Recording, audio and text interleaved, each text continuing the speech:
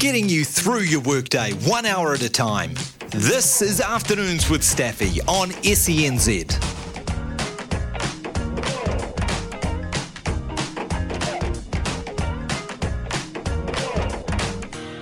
So you say everything's gonna be alright now, but how do you really know? And I know everything's gonna be alright now, 'cause that's the seed I sow. Whoa. And the universe told me that's how I think I know. So you say everything's gonna be alright now, and that's how I know. I gotta dance with this dress on my left, gotta handle. Welcome to the end of the working week for most of us. If you're carrying on working through the weekend, good luck. Good to have your company today. What are we doing? Midday Madness, predict the headline in the newspaper Monday morning. What's going to happen? So much to choose from with Ashes, US Open, Super Rugby, the NRL. Lots and lots of stuff going on. Predict the sporting headline on Monday. That'll be some fun. 1 o'clock, Barbara Cox, football fern number one, talking about women's football in New Zealand, and particularly that squad that went away. The very first New Zealand women's football team, 1975, went to the Asian Cup and won it. Incredible. And now they've been recognised by Puma as official partners. I think it's brilliant. Looking forward to catching up with her. We're trying to get someone to talk about Mika Vakona. We're on to our fourth choice. He's online. He hasn't read the message yet, so I'm not going to tell you who it is. We'll see who we get. Jeremy Paul Show, 2 o'clock. Jeff Wilson, former All Black winger, talking this weekend Super Rugby semis, as well as the All Black squad announcement on Sunday. Jimmy Smith is on today. So much to get through today. Look, the headlines coming in already. You can text us 8833. That is the Temper Bedpost text machine number.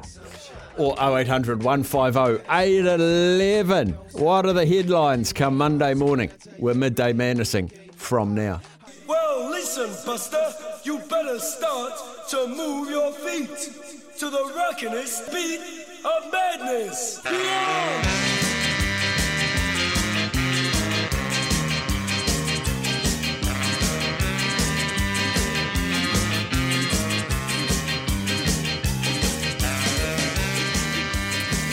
I'm just pausing because the person I've asked if they'll come on and talk about something, they're typing as we speak, so just bear with me. Of course, they are retiring Mika Vakona's number for the Nelson Giants tonight. Just played 1,000 games. He's saying he might still be in the air, but he's keen. He leaves Wellington at 1 o'clock on a flight to Nelson. I think they're 25-minute flights, Sammy. So we'll do some investigation. So he said yes, he's keen to talk about him. So it's Pero Cameron we're going to try and get online. So he said yes, but we'll figure out if we can get. We'll try. We will definitely try. Righto. We go to the lines. We talk to Mikey in Christchurch first up. G'day, Mikey. Oh, g'day, Staffy. Pumped for tonight, mate. Pumped. This is a good one. I predict the headline will be Razor cuts Blues dreams to ribbons. ... Again. Okay, I guess that's a positive headline for you, Mikey. 100%. Yeah. I'll tell you what, if we wear eye patches down here, Ken and his ilk, do they wear blinkers, blindfolds? Balaclavas? I'm not sure what they wear, actually. Yeah. I mean, I love the banter. I do love the banter, and may the best team win. Absolutely. Look, and did I hear that Ken was coming down? Did I hear something about, he texted you about plane flights for 5 of them or something like that? Yes, he did. He did say that. His wife bought them. Well, Ken, mate, rug up. It is going to be freezing. I tell you what, this week, all week, it's almost like it's worked in the Blues' favour. It's been freezing, the coldest I can ever remember it in Auckland for a stretched period of time. So they've almost normalised to it. Mikey. No, I heard something like 5 degrees the other day, and I thought, calm down, Petals. That's t-shirt weather down here, mate. Come on. I had to put the heater on in the car for the first time, Mikey. No, it's all good. Hey, I'm looking forward to the show. Thanks, mate. Cheers, buddy. There we go. We'll go to Dunedin and talk to Dino. What's your headline, Dino? I've got 3, mate. Awesome. Because it's not hard to pick with a broken nose tonight. I honestly think that if the Blues can't, it's going to be 5 more years. Because Razors, he don't want to lose his last game on his patch. So that I can't even see it happening. So that the Auckland headline could be the city that fails. It's not bad. The Razors will be Razors Magnificent 7. And in the Hamilton Herald or whatever they got up there, it'll be a party at the House of Kane. Oh, geez, you've had no time to come up with them, and you've come up with 3 rippers. It's not hard, though, when you love the game, mate. Really, let's be honest. Like, if the Blues can't get up with 8.5 men out of the Crusaders All Black contingent, and they've got 10, when they name this team on Sunday, they should have lucky to have 2. That's how I see it. For these young kids from Christchurch, if they get up, it'll be 5 more years. And honestly, Sam and Ethan will be looking at needles if Razors didn't think these kids are ready. So it's going to be a great introduction as some new young fellas. Watch this number 8 from Samoa, I think, could be Tonga, that come down to Dunedin to dental school, played 1 game against the Crusaders development, Targo, the Highlanders development, beat them. He's on the next bus to Christchurch. That's how clever they are, mate. They don't muck around. I got told down here, go look at this kid at Kaikoura Club Rugby. They said he was better than McKaylee too. I said, really?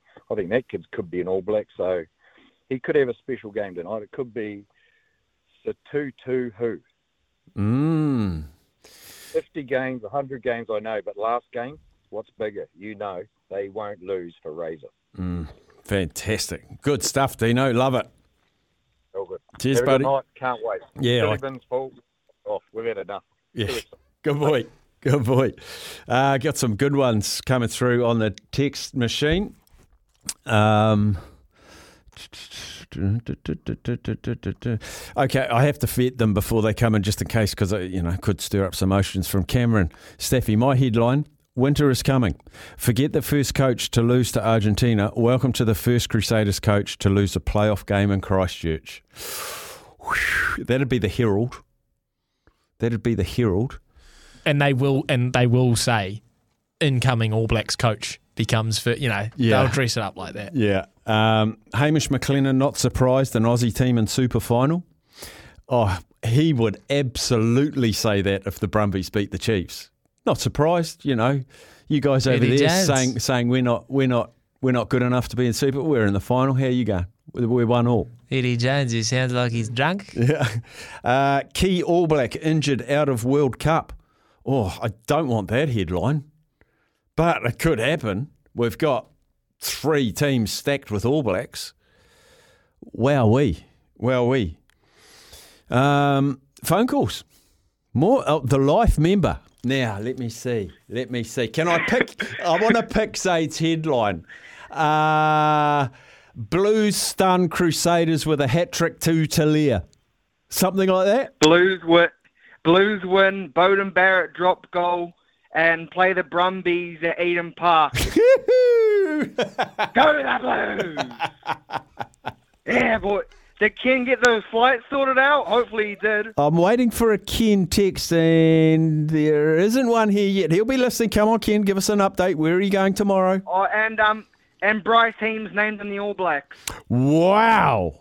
Whoa. Bryce Heem. The Heem team. Because we're low on second fives.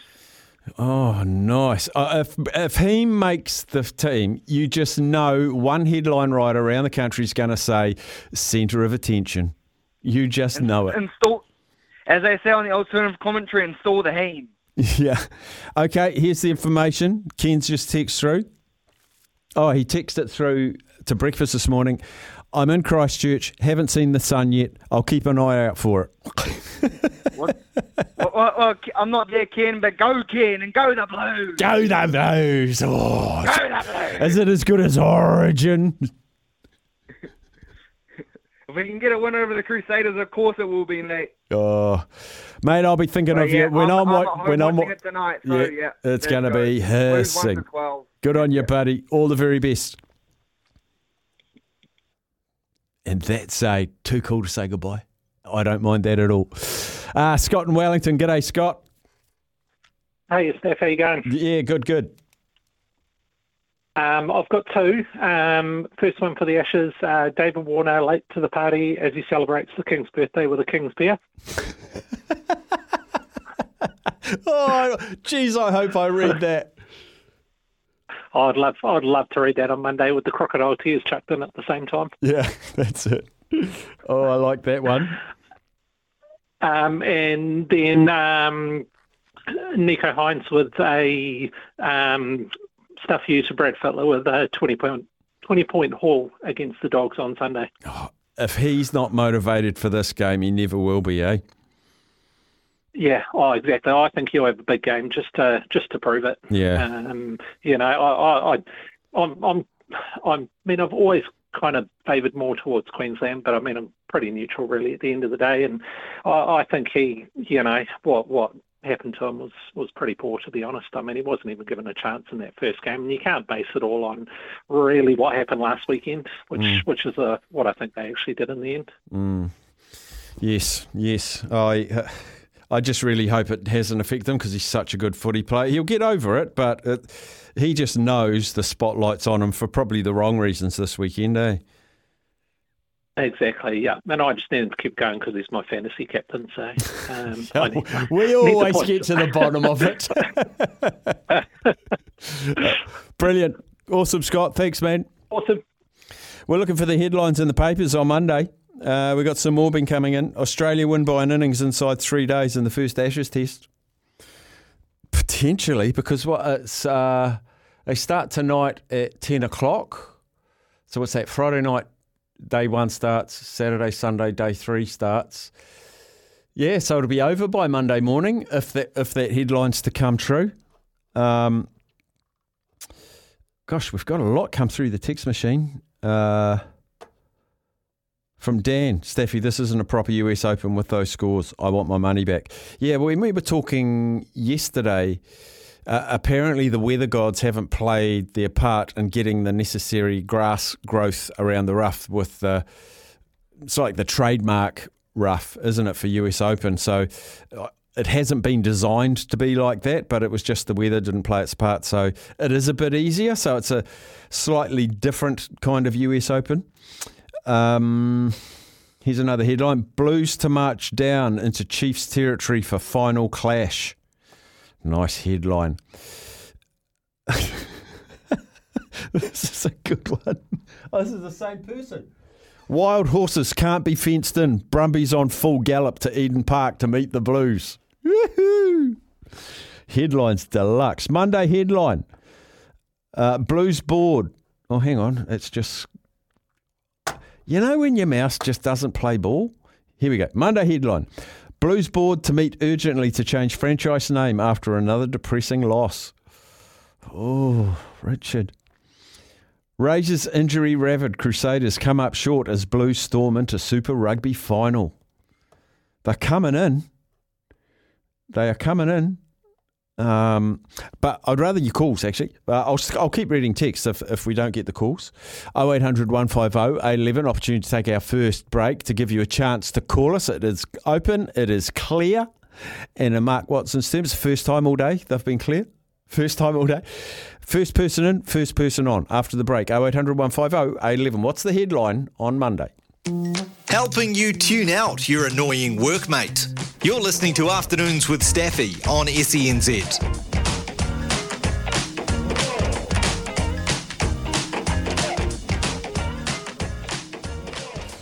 Right, let's hit the phones. You can join in 0800 150 811. What are the newspaper headlines come Monday morning? Anything in the sporting headlines? Sporting headlines. Joey, g'day Joey.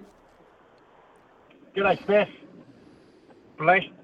Bashing Blues, crack Crusaders. Oh, the bashing Blues. Wouldn't that be nice? Bashing Blues, Crusaders. Wouldn't that be great, mate? Oh, that'd be fantastic. That'd be fantastic. And the other one for us, Steph, would be Mighty Manawatu Crack Crusaders. That'd be good, wouldn't it? What about Unbelievable. Ethan Black out of Science for Turbos? Oh, that'd be fantastic, mate, wouldn't it?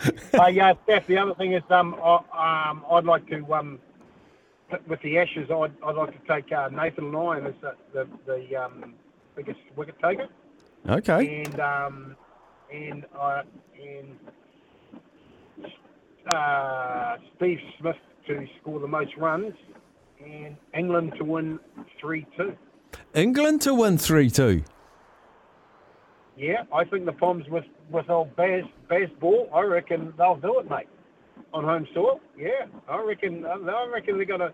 Now everyone's saying Australia because Australia, did so well against India in the one day. These Test matches are totally different, and I think spin will come into it. So I think spin will come into it, but I think they could win 3. I know taking Nathan Lyon because he's Aussie, taking the most wickets, but I think he could take the most wickets, and I think Australia still could lose. It's going to be great. Oh, it's going to be really, really good. And Steph, I heard. I'd like to say one thing too. I heard you doing a little bit of commentary on the women's netball, mate. Yeah. Fantastic stuff. Yeah. Fantastic, mate. Well, they have Ricky Swinnell doing the and to go over and try to do netball and that. Well, you made a good job of it, mate. Not peeing in your pocket. No, you made. I was quite impressed. Look, I really enjoyed it, and I think that's one of the first things you've got to do is really enjoy it. And I'm passionate about it. I just absolutely love it and love giving the energy I think the game deserves. So I'm pleased you caught a bit of it, mate. And thank you for the kind words. No worries, and go those mighty turbos, and go the Maroons. Oh, get up your turbos. Good on you, Joey. Have a good day. You too, buddy. One of Tony Farr's finest. Currently finds himself in Marlborough. Graham. Yeah, how are you, mate? Very well. Look, I've been thinking about you the last couple of weeks, mate. You don't have to tell us how it's all going, but just know I've been thinking about what you've been going through. Yeah. I just flew back last night, back to Marlborough. I've been up there 3 weeks, bedside vigil. Yep. Not going well, sadly, but that's. I'll talk to you another day, maybe one-to-one when you've got a bit more time. But it's been bloody hard, Steph. I can tell you that it's been bloody hard. But anyway, just I appreciate your concerns and everyone that's all their thoughts and that.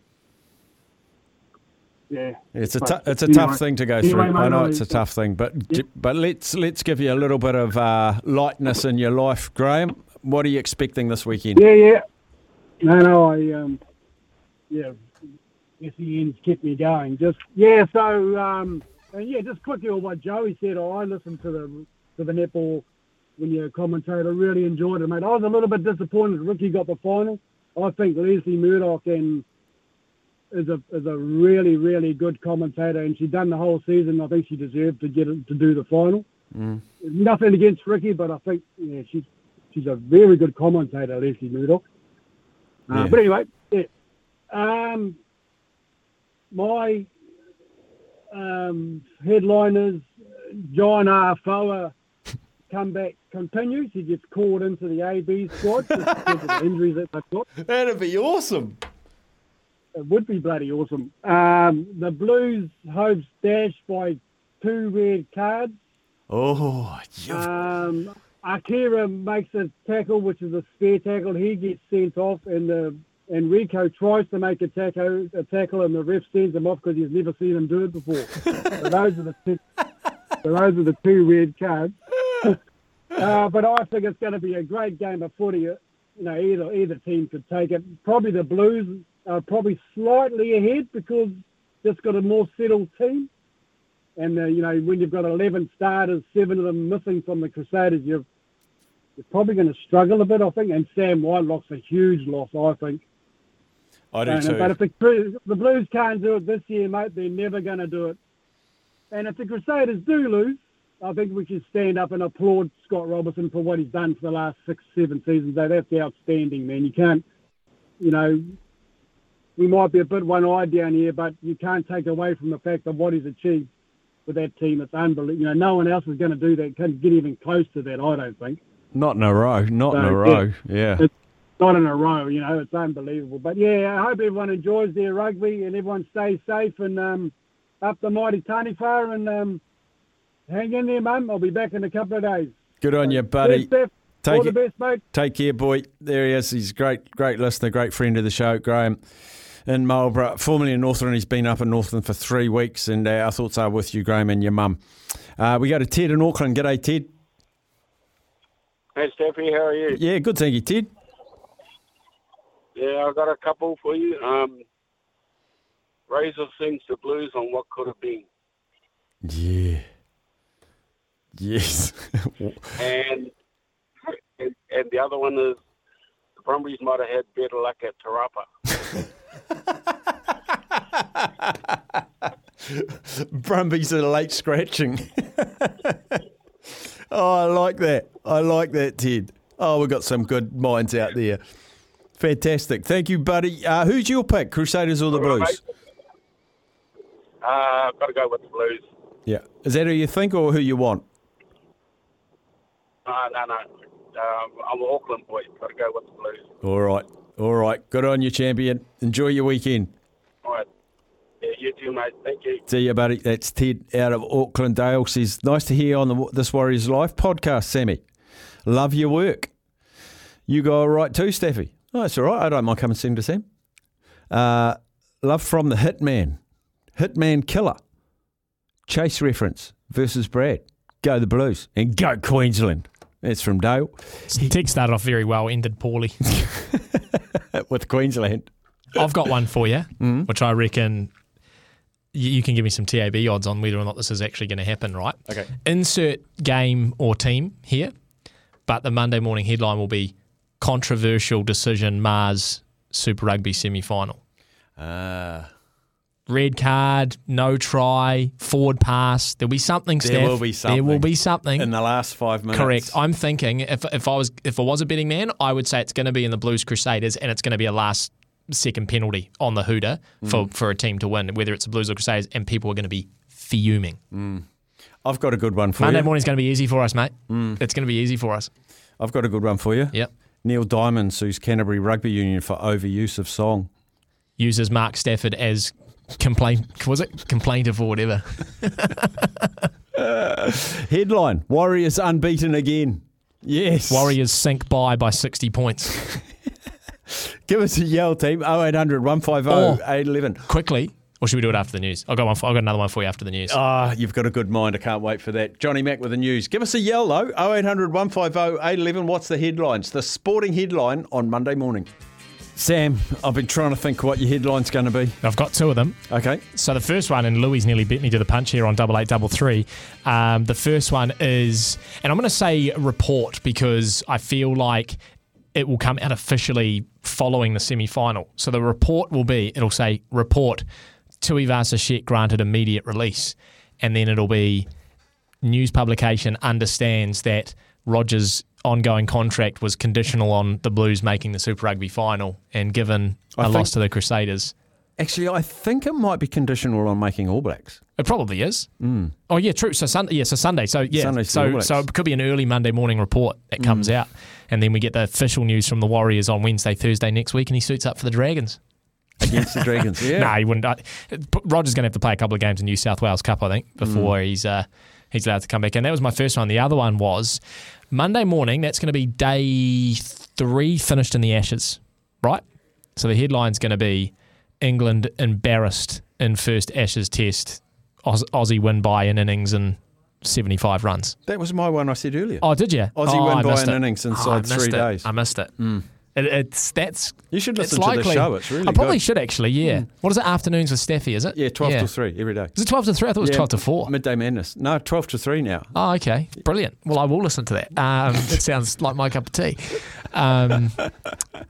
Yeah. Do you do any sort of fun segments around, big stories of the day, or do you sort of do some nostalgia back in the day type thing? Yeah, or? we do a thing called What's Making News. Oh, brilliant. My producer puts it together. Okay. Is it any good? Most days it's okay. It's really good when we get relieving producers in. You know what you should do? You know what you should do? This is a classic radio thing. You should give everyone a fact every day. In fact, you could call it Fact of the Day. Really? Yeah. Look, you can have that for free. You can have that one for free, no charge. But back to the Ashes. Now that, I can see that as a headline, Steph, very much. Like that is, we almost need to rank these headlines. Like the controversy one, I'm very comfortable with that being $1.20 at the TAB, $1.30. The Ashes one, it's under $2. No. I think so. Under $2 that'll be over in 3 days. I think, well, it is a bit of a gamble, so maybe it is closer towards $2. Because I think if it goes wrong for England, it's going to go terribly wrong. Like, I can see them being 60 for 5 in the first session on day one. Yeah, so the team most likely to win in 3 days is Australia. England, I don't think, can win in 3 days against Australia. You don't get them out twice. Although, if you look at India in the World Test Championship final, apart from Travis Head, Aussie were pretty dismal with the bat. So could England sniff something? You know what I mean? Aussie call heads and head delivers. Oh, dear. Now you are really writing headlines. Yeah, well, I'm just like that junior headline writer. Yeah. Nothing wrong with it. Headline. Blues lost hands keys to the city to 1 New Zealand Warriors. Dale. Oh, just a little rack up there. Staffy, headlines. Rico sinks Crusaders with 4 tries in 40-point demolition. 18 Blues players named in All Black squad. Guess who? Ken. And yeah, I'm down here. Go the Mighty Blues. I might miss JP, Steph, but tell him we'll see him in the final at Eden Park. Actually, I wonder if the Brumbies make the final, would JP come over? I could just become his agent and see if I can get him some speaking gigs. Then he'd come over. If you've got a club that would like Jeremy Paul to speak, just get in touch. I feel like we need to do something special. Not special, maybe a prank on we need to do something with JP. We haven't done anything for a long time. We did that prank thing initially where you slip words into conversation. So good. We need to do something with JP. I don't know what it is, but we have to get him somehow. Maybe we need some ideas. Have we done Where Were You With on him before? I don't think we have, genuinely. So we could slip that in there. But people can text us on 8833. A prank on JP. Yeah, something we could do to JP. Just not too obvious because he's onto us. He sort of is, but I think it's been long enough. It's been long enough that he won't suspect, eh? Like, do we get an Eddie Jones impersonator or someone on, you know? Who's someone he would have played with? And I'll say, mate, I've got an old mate of yours. It's Tautai Kefu.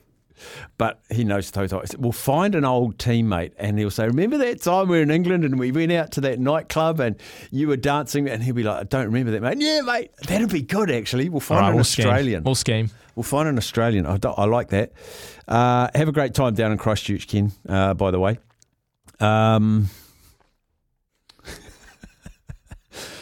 What is it, Justin? Bottoms clench all through the Waikato as Razors Crew Slayers prepare for 7 Heaven. Oh, so you're saying Crusaders Chiefs final. I see what you're saying there.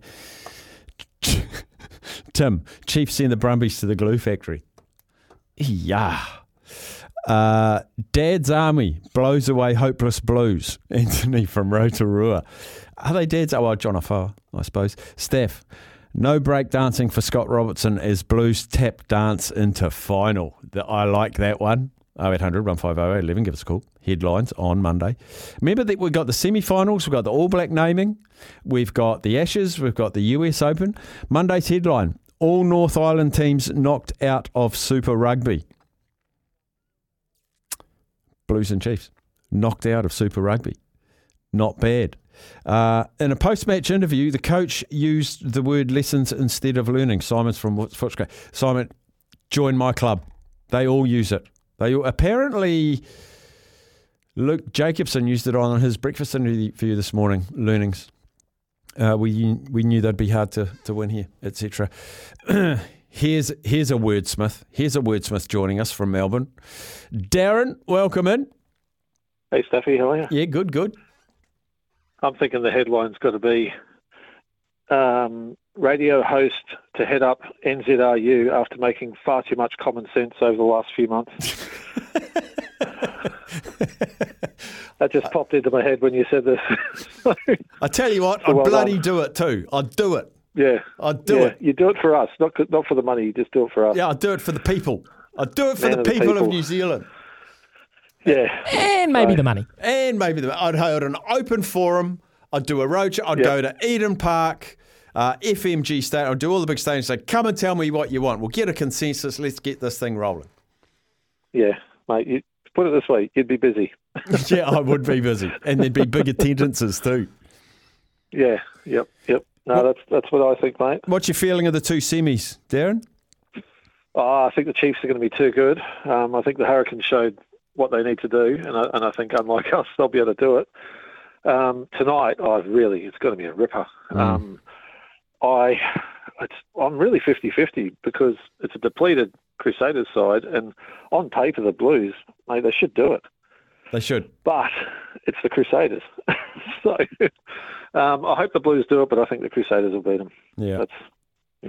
That's what I think. But it should be a ripper. I can't wait to watch it, to be honest with you. Yeah, I'm the same. I'm actually very much looking forward to it. Hopefully, I'm driving down to Mount Maunganui straight after work today, and I hope I make it in time for kickoff. It's going to be touch and go.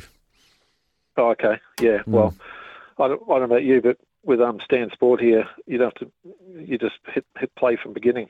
So well, I could get I'm going to stay at my sister's. I could get her to just pause it at the start, and I won't be far away. Yeah, so I'm not actually here next week. I know you call nearly every day, so enjoy next week and the build up to the final. But I've got the week off. I've got functions. I've got paintings to deliver. I've got openings, and I'm just having a week off. So always appreciate your calls, though, Darren.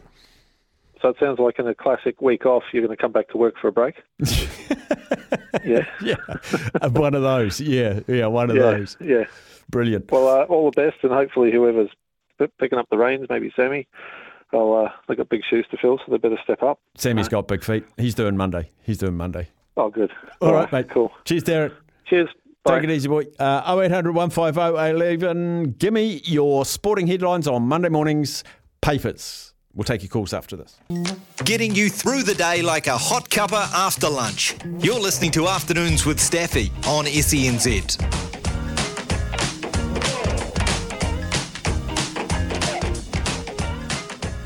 Ladies and gentlemen, I've just been handed an urgent and horrifying news story, and I need all of you to stop what you're doing and listen. What's making news around the world? Well, maybe the headlines are here, Sammy. Is that what you're telling me? Yeah. I know you like surprises, so I thought I'd spring this on you with some actual headlines from around the world. No fake news here, I can assure you. So, I also didn't get to do what's making news yesterday. Oh. And that hurt me in my soul, but here I am. So when I'm away next week, you know how we podcast all of our segments here? And yes, sir. Can you just send them to me? Why is that? The what's making news, because I like to keep up to date. Okay. Thank you. So I have a couple of stories that I didn't get to yesterday. That I didn't get to. So bear with me if it's what's made news and not what's making news. Okay. So did you see Geordie Barrett embroiled in a fake online dating or fake dating scandal? Did you see that? So a screenshot of a fake Bumble profile was shared to a Facebook group, Kiwis in London, yesterday morning. It had the photo or photos of Hurricanes and All Blacks utility Geordie Barrett under the name Andrew. Andrew is supposedly 35, not 26 like Geordie, and works in finance, according to the profile. Someone spotted the fake profile and said either Geordie Barrett is in town looking for some side action under the pseudonym of Andrew, or Bumble's verification process requires reviewing. The About Me section of the profile read, from New Zealand, currently in the UK doing some work, keen to enjoy myself while I'm here. Keen rugby player and lover of sport, love a few drinks and going out for meals. I cook a hell of a barbecue and a roast. That's got to be Geordie.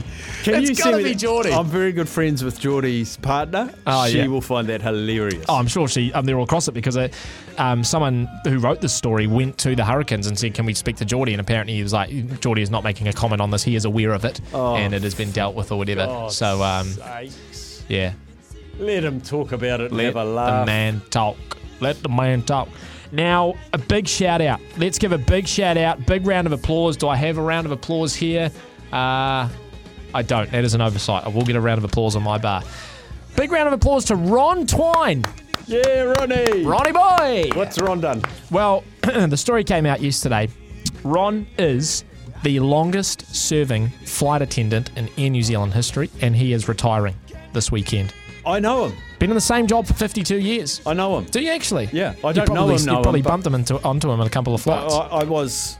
I was gold elite at one stage because I flew so often. I know who he is. Began his career at 21 in 1970. Decades later, he still loves the job or the lifestyle, as he would say.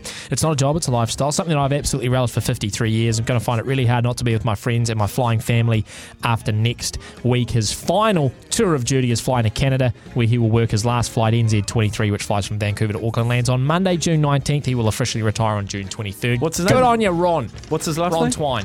TW? Yeah. I just want to get his photo up. TWINE. That is as in the string. man. That is the man himself, Bailing Twine. I'm just going to have a look at his picture and see if I recognise him. 50 years. Do you reckon you could broadcast for 50 years, Stan? Yes, I recognise him. Yep, Ron Twine. Legend. Have you ever met Joe Exotic?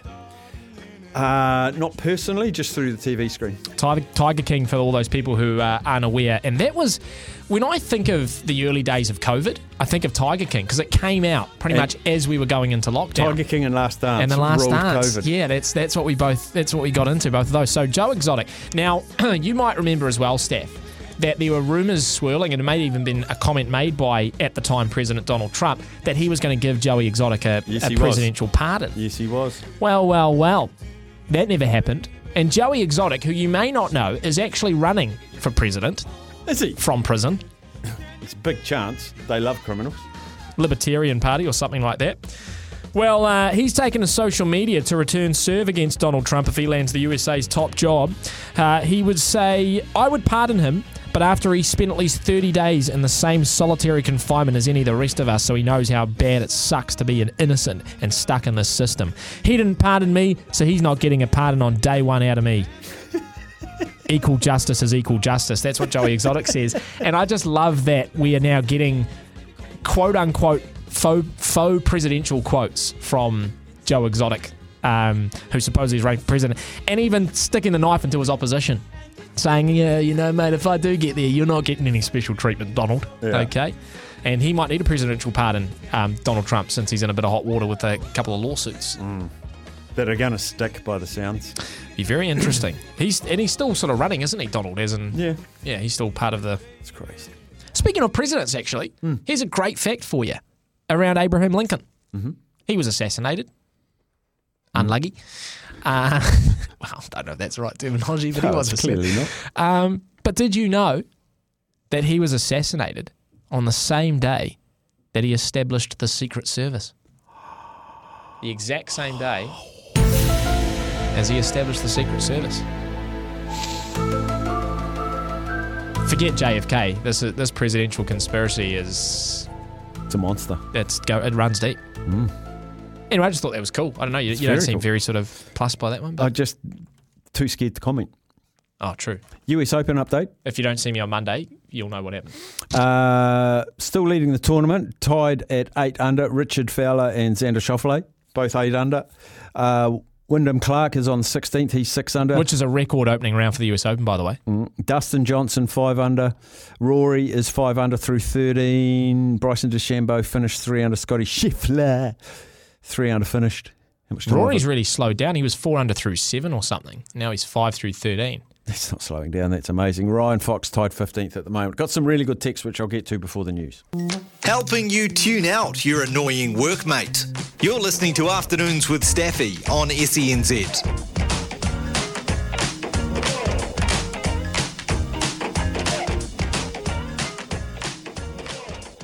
Right, we've got some more headlines that have come in from you guys. Herald headline. Razor loses edge. Blues give Crusaders shaver burn. That's not bad. JP will be confident. The Brumbies are bringing Nick Berry over with them. I'm going to save that for JP. Barrett's Blues finally get a clue. Alvin, that's good. Barrett's Blues finally get a clue. Ryan Fox wins US Open. Kevin, it won't have been finished, but I like that. Phil, I can't read that, but I do think it's funny. For me, runs, Marnus, wickets, Boland, Aussie win 4-0. Dave from Lincoln. Blues get up for Graham. I think he wants Chiefs, or I don't know what that word means, so I don't know if I'm allowed to read it. I feel like it's a rude word. The top one from Gareth, Sam. Don't read it, he said. Don't read it. We got the first ever football fern after the news. From lunch through to tea, this is Afternoons with Staffy on SENZ.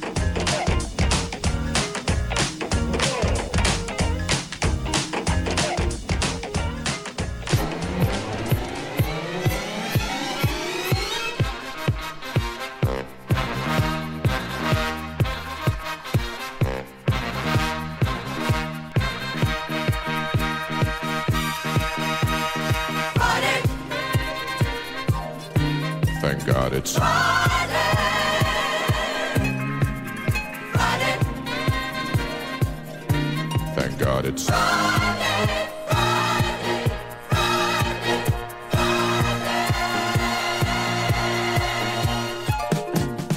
Friday. Yes, thank God it's Friday. Thank God it's Friday. Now, one of the best stories in recent memory came across my desk earlier this week when the huge global company named Puma connected with the very first Football Ferns 1975 team, the first time a New Zealand team went away, well, first time they ever played, was named. It was 1975. They went to the Asian Cup and they won it. They won the damn thing.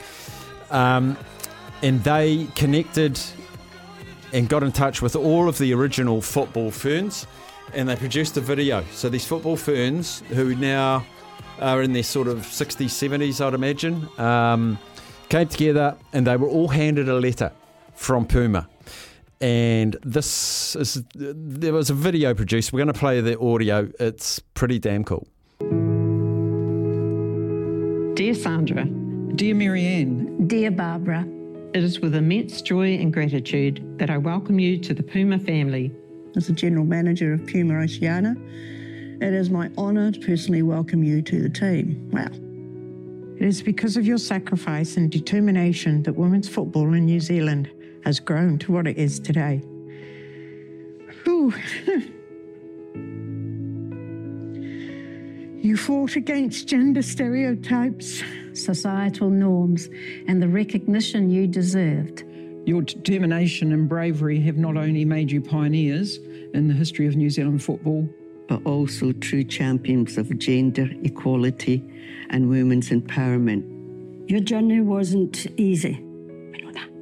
from having to fundraise to using the headlights from your car to train at night. You are the trailblazers who not only paved the way for today, but future generations of female footballers. And your enduring legacy will continue to inspire players for years to come. With deepest respect and admiration, Daniel Pancho Gastine, General Manager, Puma Oceania. Got a big lump in my throat. Nice. That is really cool. Absolutely fantastic. Makes you feel warm and fuzzy, doesn't it? Yep. Yeah. Yep. That's wonderful. Sort of a bit of a, yeah. Makes you stop and really sort of hits home, doesn't it? No. For about 40 odd years, that Asian Cup that we won was never even recognised. We weren't asking for the world, just, hey guys, this is real, you did this. Yeah, well, you know, it's always been that we have felt that we were the pioneering women of, football in New Zealand, and we helped turn a corner, but we turned that corner and then it ended up being a dead end. And the fact we actually, against all, adversities, We actually did our talking on the field and we brought that cup back. We put New Zealand football on the map. Football's such a fantastic game. It really, I loved it. I loved, in a stadium, hard game, and I'd look around and I'd breathe in deeply because I could feel the energy of the crowd, and it was just like, this is my home. No, that's lovely. Do I get to keep it? You do get to keep it. I'll put that in the frame, shall I? Yeah, you can certainly keep it. So this is nice. Do I get to keep this? You get to keep that, yeah.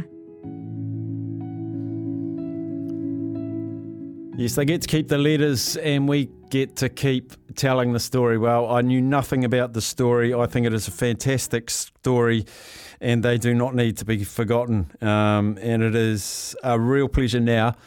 Barbara Cox, she was the captain. She's football fern number 1 from way back in 1975. And it's a real pleasure chatting to you today, Barbara. No problem at all, Mark. 1975, the first football ferns team headed offshore. I've intentionally done no research, Barbara. I want you to tell me right from stage 1 what women's football looked like in New Zealand prior to this trip in 1975. Right. Okay. So I have to go back a little bit in history. So women's football was played in New Zealand in the 1920s. So most of the major cities, Auckland, Wellington and Christchurch, did have teams, and there was a rep game between Wellington and Christchurch. And then for various reasons, but mostly based around notions of femininity, it all died. So then in the 60s, we had some of the National League clubs had their friendly games prior, so the wives or girlfriends of the National League players.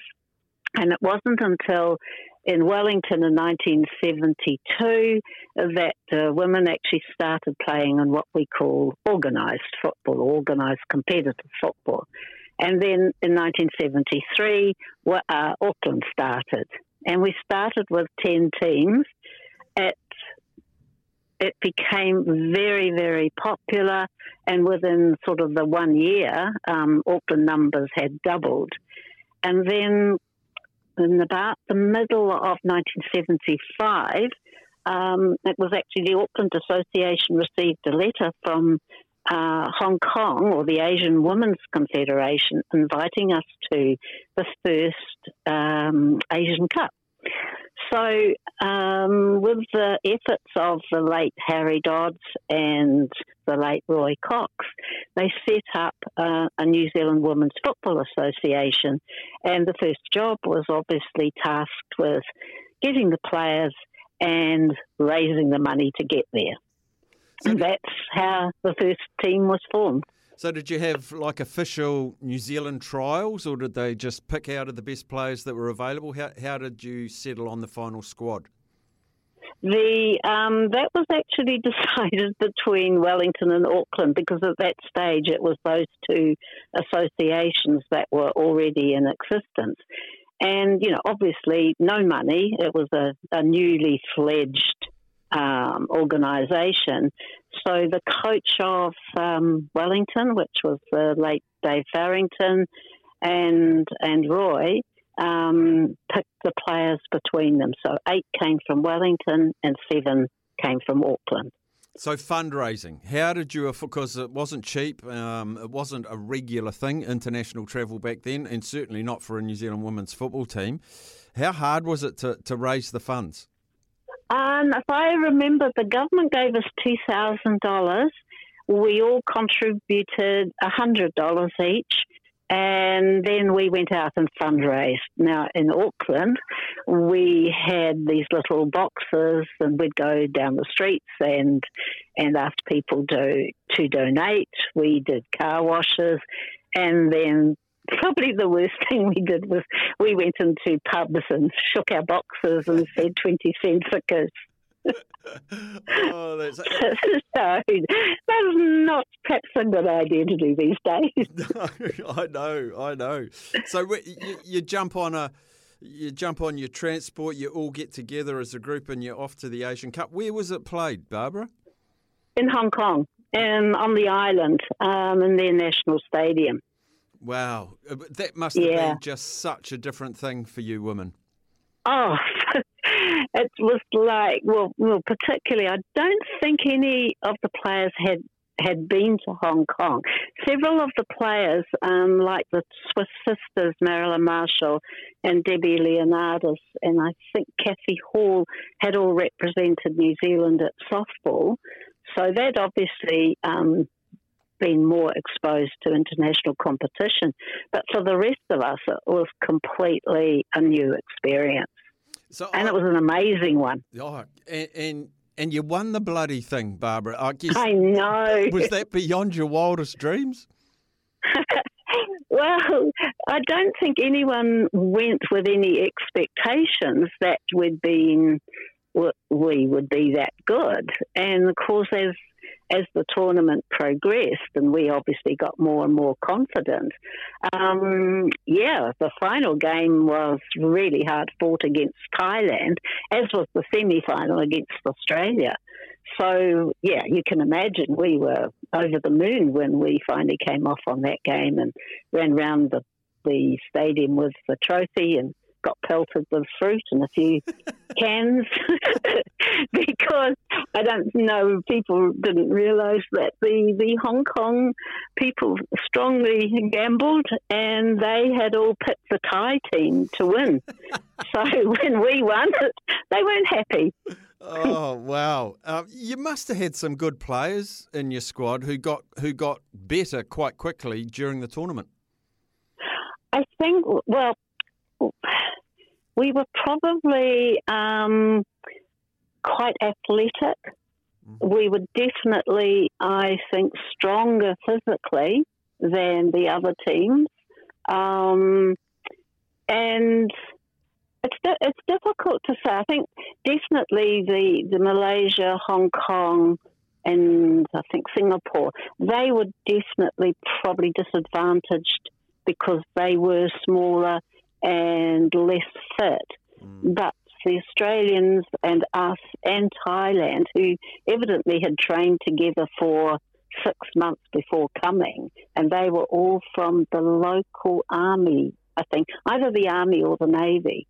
So, and I think because we'd been playing for 2 years, it was the end of our season, so we were all quite match fit. And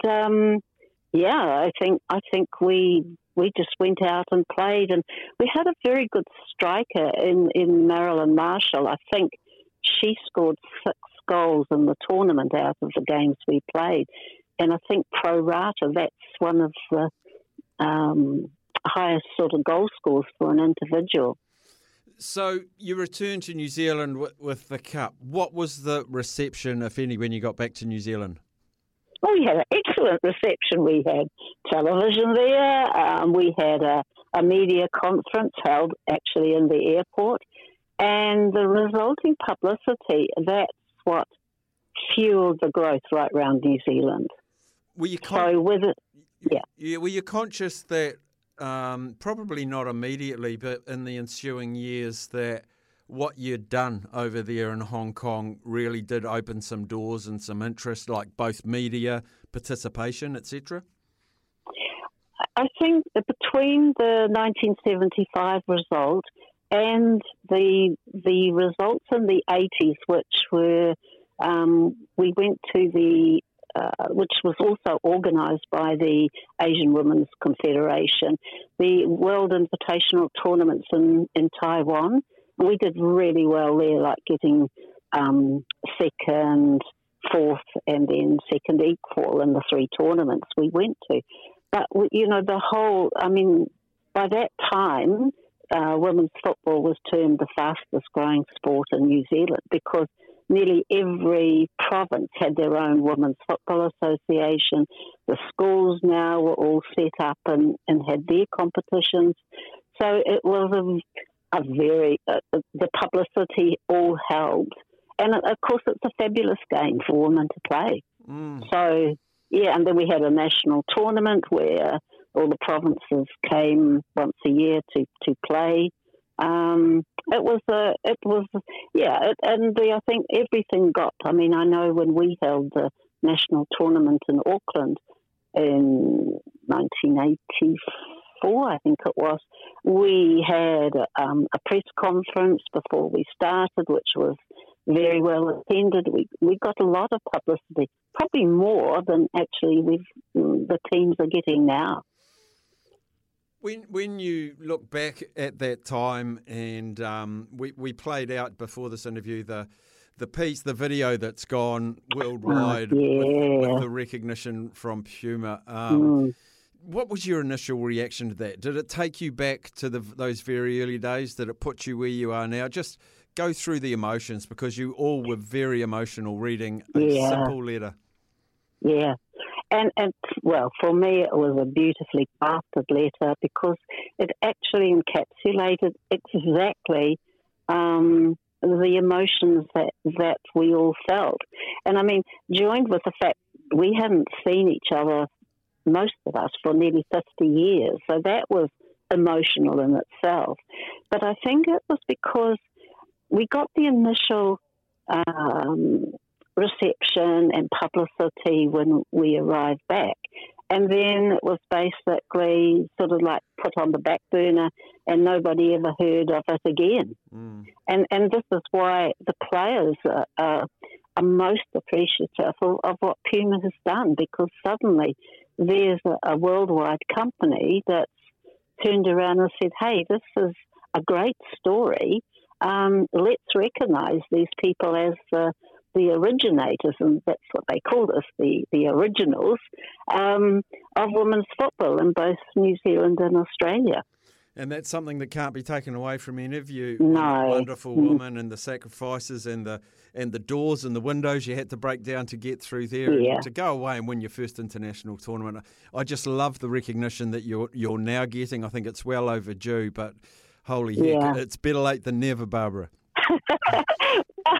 You know, when you look at it, and this is why, you know, I'm really impressed with Puma, because, you know, I think we're taking a bit of gamble. I mean, we're all in our sort of, I think we range from 68 to 70 age, and to sort of suddenly be termed a partner of such a prestigious company, I mean, it's so unusual, and I think that also is what touches our hearts as well, that even though it's nearly 50 years, suddenly, you know, we're getting recognition, and for the players, it's like, oh my God, this is just amazing.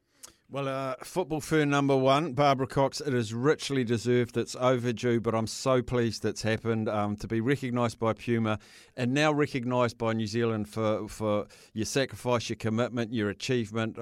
All those years ago, it's no less important these days. And I'm guaranteeing you are so excited to have the FIFA Women's World Cup here, and you can just give yourselves a little pat on the shoulder that 50 years ago, or whatever it is, 48 years ago, someone had to get the ball rolling, and it was you guys. You should be very proud. Yeah, thank you so much, Mark. That's a lovely compliment as well.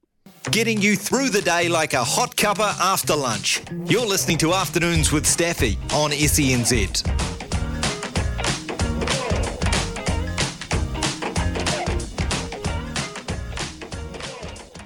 Now, Sammy, I've seen ref blaming after games. You know, he cost us that game. We've got a ref blame before a game. Oh, here we go. Mikey G. Yep. Staffy, I've just seen Angus Gardner as the ref for tonight's game. Well, the Crusaders have lost that game tonight. I told you. Controversy. Well, there will be some controversy. Controversy. Guaranteed. Guaranteed. I wouldn't be surprised if it's tonight either, given that it's in Christchurch and it's going to be hostile, etc. Yes. There were some headlines that I missed. Well, I didn't miss. I just ran out of time to talk about them. Sure. Not enough room in the paper. Not enough room in the paper. Fozzie stuns rugby world with 4 new caps in the All Blacks. Who would that be? Wholesale changes as Foster doesn't name a single capped All Black. He goes, there you go. Imagine that, just the baby blacks. You get a cap. You get a cap. You get a cap. Everyone gets a cap. Mark Tilley has been capped, hasn't he? I'm pretty sure he's been capped, so he wouldn't be one of the 4. I think he had Has a game. he been capped?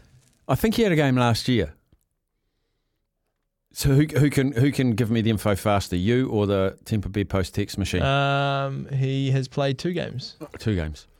So he's had a cap. Can you guess who they were against? England? She doesn't say. Argentina? Oh, okay. I'll find out. Oh, he got named at 14 and started Scotland. Scotland. Just one. He scored 2 tries in his debut. Oh, he's on the podcast with our mate. I was on a podcast last night, and you know how I come out with weird things. Yeah. He spends £101 a week. His podcast called Ferg 101 or Bet 101 or something. So he spends £100 and his guest spends £1. Yeah. So he said, "What's your pound on?"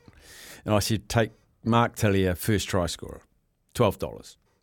And he said, "Why Mark Tilley?" I said, "He's top try scorer." And I said, "No one seems to be able to tackle him. He must be covered in coriander." And I don't know why. I was thinking soap, but to some people, coriander tastes like soap. Yeah. And he sort of got it. And he awarded me line of the week. Oh, fantastic. Yeah. Do they call it coriander over there, or do they call it cilantro? No, I think it's only in the United States of America where it's cilantro. Is it different, cilantro and coriander? Same thing, eh? Same thing. So, yeah, we had... Where's the other headlines I had here? I can't find them now. They're too far down. Still to come. I won't bore you with me looking for those. Still to come. We'll take some news very, very shortly. We'll have a quick TAB update. But not far away, we're going to be talking to the great man, Pero Cameron. Now, Mika Vakona, just an incredible servant to the Breakers. I think he played at Cairns. He's played overseas. But he had 1,000 games for the Nelson Giants, and that's why Pero Cameron's, this is the importance of the great man, Mika Vakona. They're retiring his singlet at the Nelson Giants game tonight, which is live on Sky. And the great news is they are taking the ceremony and the broadcast. So it's immediately after the game, and Sky are going to stay on air to retire Mika Vakona's singlet or jersey or whatever you call it. I remember I watched... the Reefton kid, Phil Jones, they retired his singlet in 2014. Then he made a comeback and played another couple of years, and then they retired it again. So they are all descending on Nelson to pay homage to Mika Vakona, which we are going to do as well with Pero Cameron. He's on a plane right now. In fact, I hope he's landing about now. So we've told him 1:50 we'll talk to Pero Cameron. But it's coming up 1:30, which means Johnny Mac, do your thing.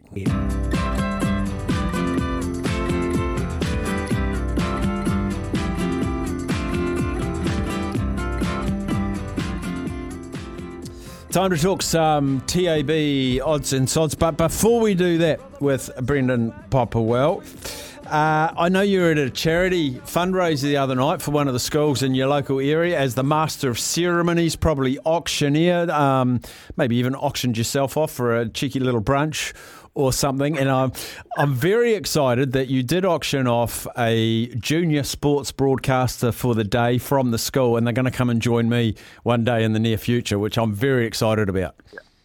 Yeah, mate, that's exactly right. Great opportunity for...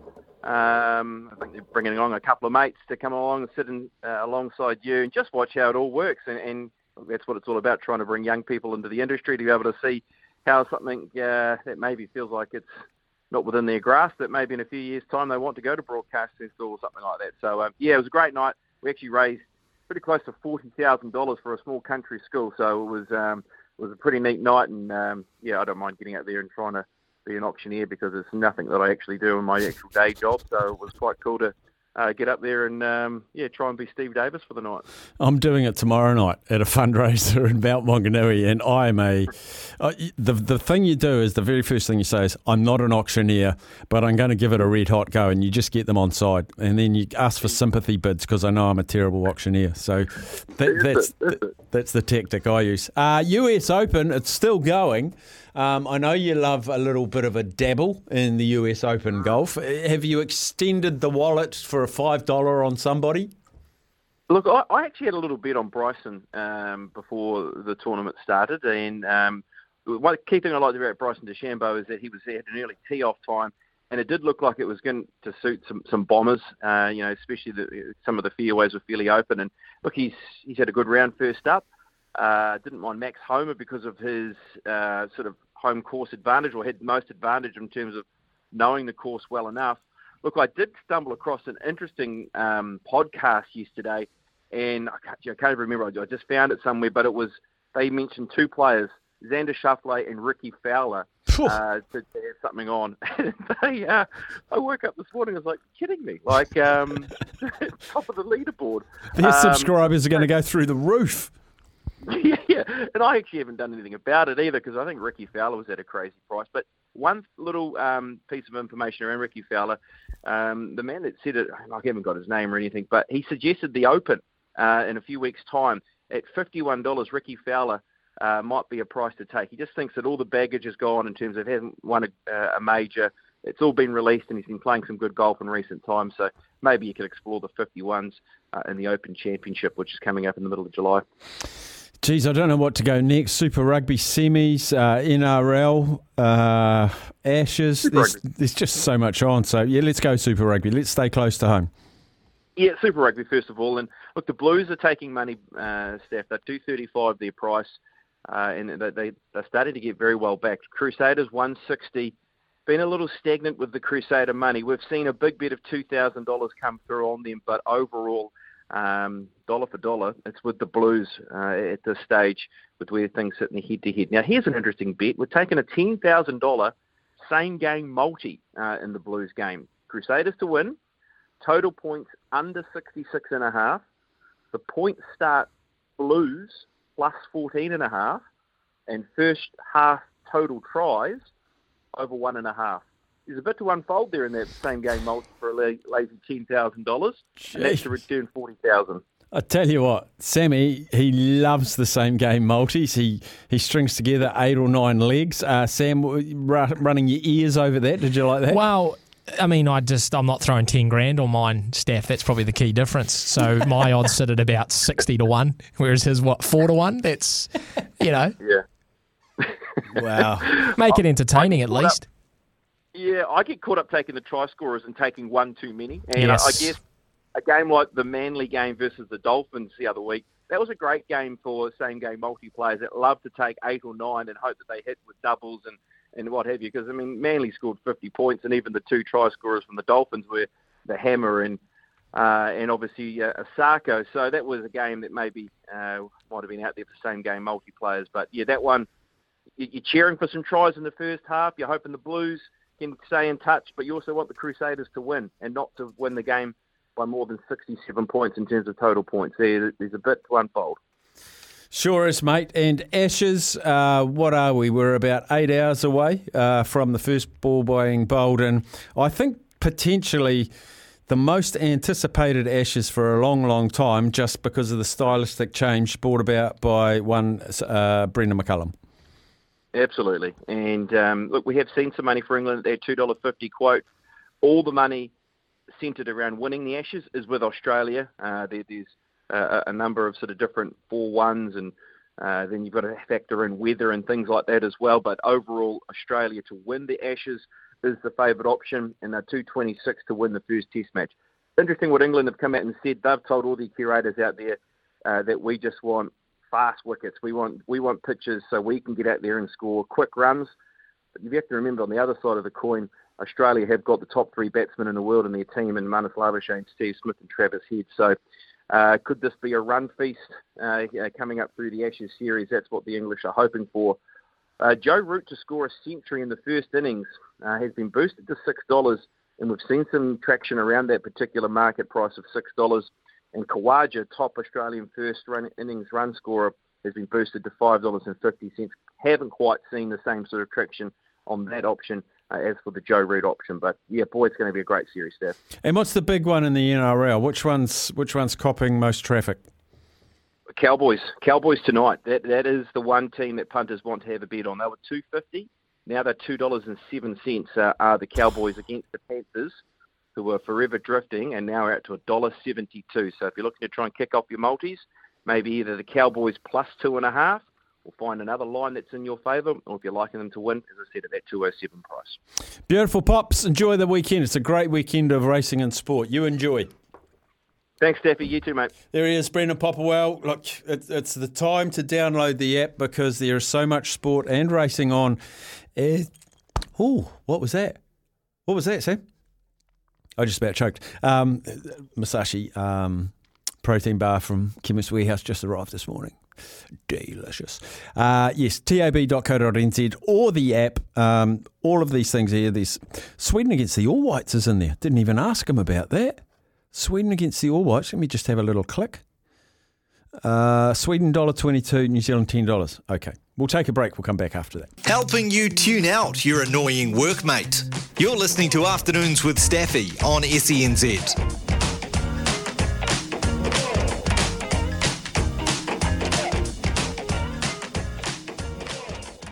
We go now to 18 and Dustin Johnson, greenside bunker. It's a long shot. It's about 40 metres. It's got the sandwich in hand. Bit of play. He's got to give it a bit of air. So Dustin Johnson, he's on the last. 7 under. He needs to get a birdie here to join the lead. I don't think he's going to make a birdie from the bunker. But the leaderboard as it stands, Fowler and Chauffelet are 8. Look at the guys roaring up the leaderboard now, though. Rory is 6 under, 2 to play. Dustin Johnson playing the last on 7 under. Bryson DeChambeau finished at 3. So there's a bit of we've got 2 on 8, 1 on 7, 2 on 6, 1 on 5, and then we're down to the 3s. So there's a little bit of a gap at the top with Fowler, Chauffelet, Johnson, Clark, McElroy, Harmon, and DeChambeau. As Dustin Johnson just digs his heels into the stand, gets himself a bit of a foot, wide open sandwich, decelerated on that, and he's just made to the edge of the green. Picks up a little bit of pace, but he's left himself about 16 feet for par. I say he'll miss and finish at 6. There is my prediction. Now, we do have to get an ad break away in fact now, because Pero Cameron's just landed in Nelson. Fingers crossed. I should have checked the Air New Zealand website, actually, to make sure it landed on time. He's flown over from Australia to acknowledge a wonderful playing colleague and I'm sure a very dear friend. Mika Vakona is having a singlet retired. Mika Vakona, just such a storied, long career, and he's being recognised at his breeding ground, really, where launched his incredible basketball career in Nelson, retiring his singlet tonight. So Pero Cameron will come up after this. Getting you through the day like a hot cuppa after lunch. You're listening to Afternoons with Staffy on SENZ.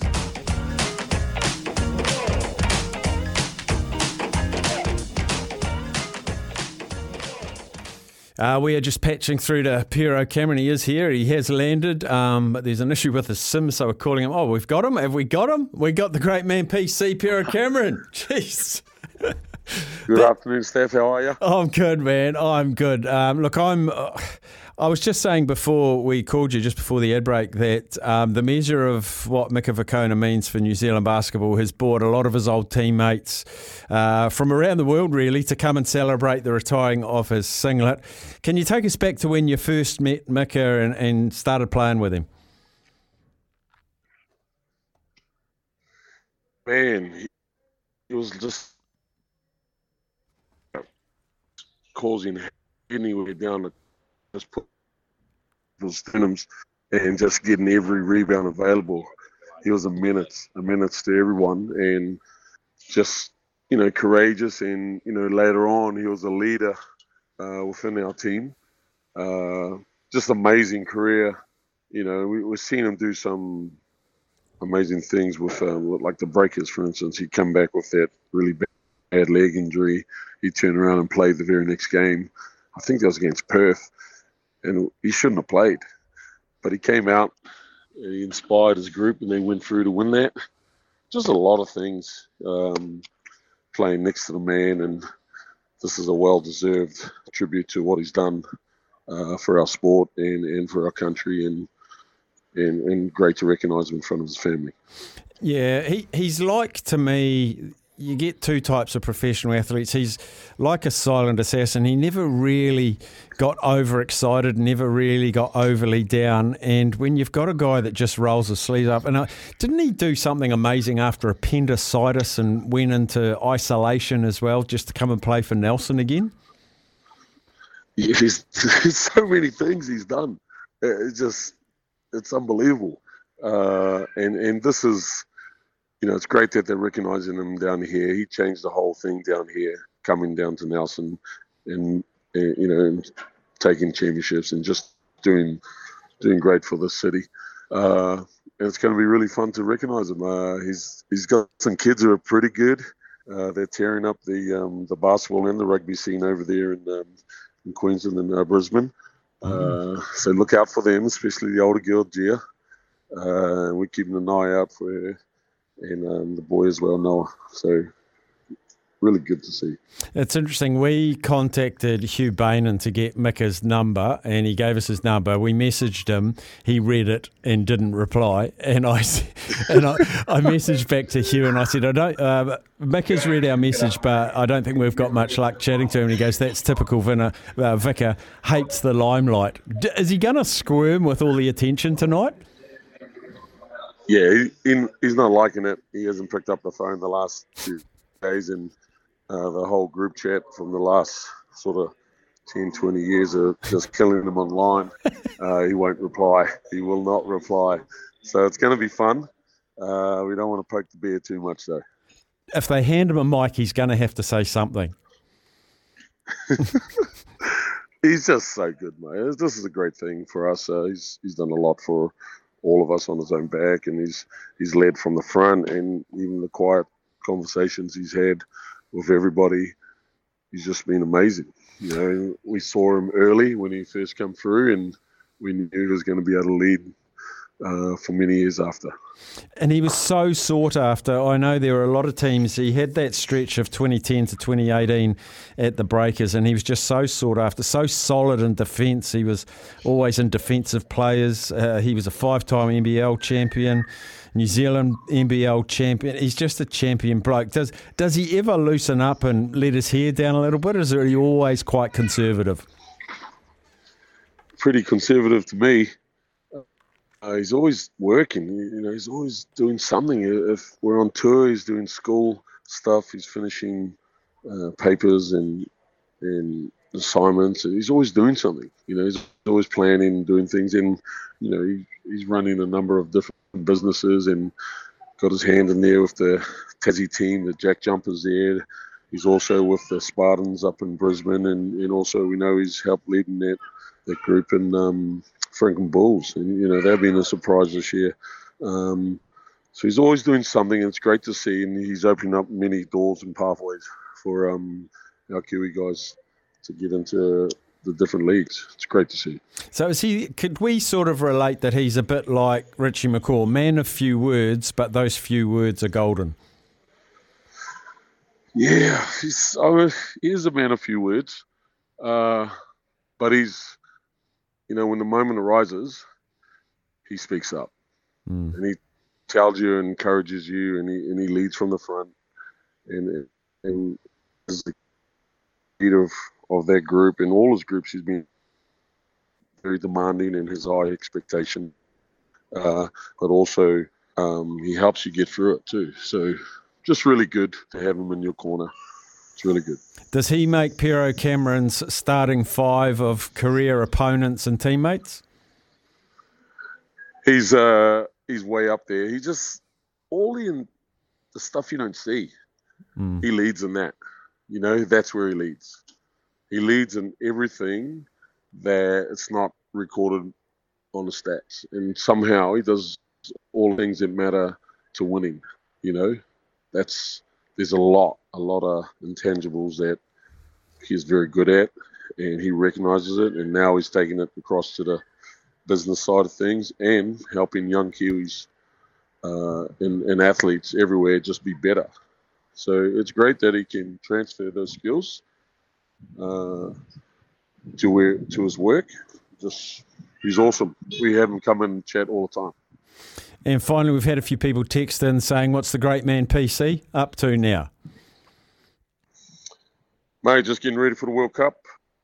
We got a couple months ready. Waiting on this NZBL to come into the finals weekend. Waiting for guys in Europe coming back. Guys finishing college. We just want to get together and get that connection. Have you a lot of planning. Have you rung Steve Adams yet? Yeah, he's dealing with a really significant knee injury. Yeah. Yeah, so it is what it is. Not this year. Yeah, not this year. PC, I really appreciate you stopping by the Air New Zealand Choreo Lounge, picking up the Wi-Fi so we can call you on WhatsApp. I appreciate it, but that's a measure of what Mika means to you and means to basketball in this country. Thanks heaps, mate, and have a brilliant night with your Cheers, old mate. Steph. Appreciate you, buddy. Cheers, Take boy. care. There is PC Pera Cameron, who will be guiding the Tall Blacks to the World Cup as well. And interesting to hear he's in comms with Stephen Adams. I had to chuck that in. I had to. But yeah, Mika Vakona, one of the greats. And someone's texting saying, Staff, last weekend they unretired Phil Jones' jersey as his son made his debut for the Giants, and it was Phil that insisted his son wore his number. It's a wonderful community, the basketball community. Jeremy Paul's coming up after the news with the Jeremy Paul Show. Already got a couple of questions in from him. He loves the listeners' questions. So get them in on the Temper Beer Post text machine, 8833. He'll be cock-a-hoop that the Brumbies are in the semis. Stick around with us. Jeremy Paul next. Getting you through your workday 1 hour at a time. This is Afternoons with Staffy on SENZ.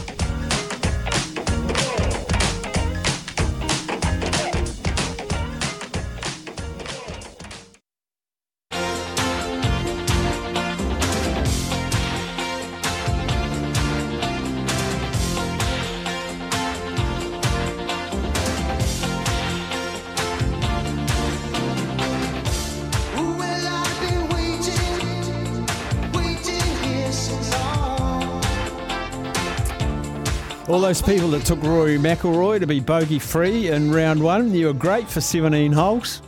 Bogeyed the last. But he's 5 under. He's finished 5 under, so Ricky Fowler, 8. Xander Schauffele, 8. Wyndham Clark, Dustin Johnson, Rory McIlroy, all 6. And Foxy's at 2, tied 13th. Come on, Foxy. Go, you good thing. We'll be able to watch him tomorrow. We'll be having afternoon tee-offs. Good stuff. After we've watched tonight's semi-final in the Super Rugby Pacific Rugby, it's time, folks. It's time to talk some code because the great man's on hold.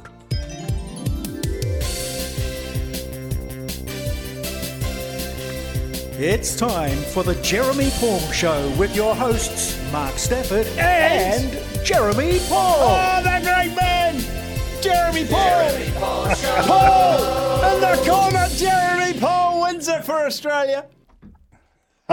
Remember that try? Mate, I do. I remember it incredibly well because I remember walking back to halfway thinking how I was going to be cheered into Bill Young's pub on people's shoulders, going to drink for free. I just won the Bledisloe. Thanks, Jonah. Scores in the corner. Oh, what a game. What a game. What a game. Brumbies, mate. It's just open mic day about the Brumbies, isn't it? What a brilliant game last week for your Brumbies brethren. Do you know we got a group chat, or we call ourselves the Knackery, right? Like where horses go to pass away, and we love a good chat, right? There's very rarely actually talk rugby, but after the weekend, all the old boys were just super proud of the effort, like just that effort of that try line. desperation is, and that's what final footy is all about, Staff. Like it's how much and what you're willing to do to win, and to sort of see, geez, I tell you what, if they had another angle, was it a try? Like, geez, that was close, wasn't it? But exhilarating. It was it was a great showcase. Just to show, and it's the big four, right? We knew top four teams all year. We knew they were going to be cracker games, and wow, so good to get there. Someone says JP will be confident because the Brumbies are bringing Nick Berry over with them. There you go, 16 in your team. What is it? Like the New Zealand Warriors are calling ref? What is it about? Like, what goes around comes around. What goes around comes around. Like Justin Timberlake, bro. Like it's ebbs and flows, man. Ebbs and flows of games. Staffy, I've just seen Angus Gardner as the ref for tonight's game. That's the Crusaders. They'll lose. So, two Aussie refs. Man, how are Australian refs on top? Oh, mind you, it's a lottery, really. Look, I don't like bagging refs, but no, I don't it's just as long as, like we've said, unfortunately we've spoken about this ad nauseum, right? Like where, as long as they're consistent, man, and they're all the same, and that's always been a challenge for rugby union is the different interpretations from different countries, and the day we get that right is the day I think the game will flourish even more, particularly on an international level. And it's if anything, is going to be evident in this Rugby World Cup this year, right? Because when you hear nothing from the referee all game, that's the best game, right? That's the best game, and hopefully that's going to happen this weekend. For JP, from Mikey, the Reds last week showed a kink in the impressive Chiefs' armour with their tactical kicking game. Do you think the Brumbies have taken note and will use this strategy? Oh, look, I think they showed another kink, right, earlier in the year. And they would have had a lot of confidence going into that game in terms of, being the underdog, having gone over to New Zealand earlier in the round robins and beat the Chiefs. And look, they have been the best side, the Chiefs, undoubtedly. And, if you stick to form, the Chiefs. But the one thing in that game, and I said that after, we didn't actually get to review that because you conveniently missed me that weekend after the Reds. Ching. Yeah. I've got to take that cash.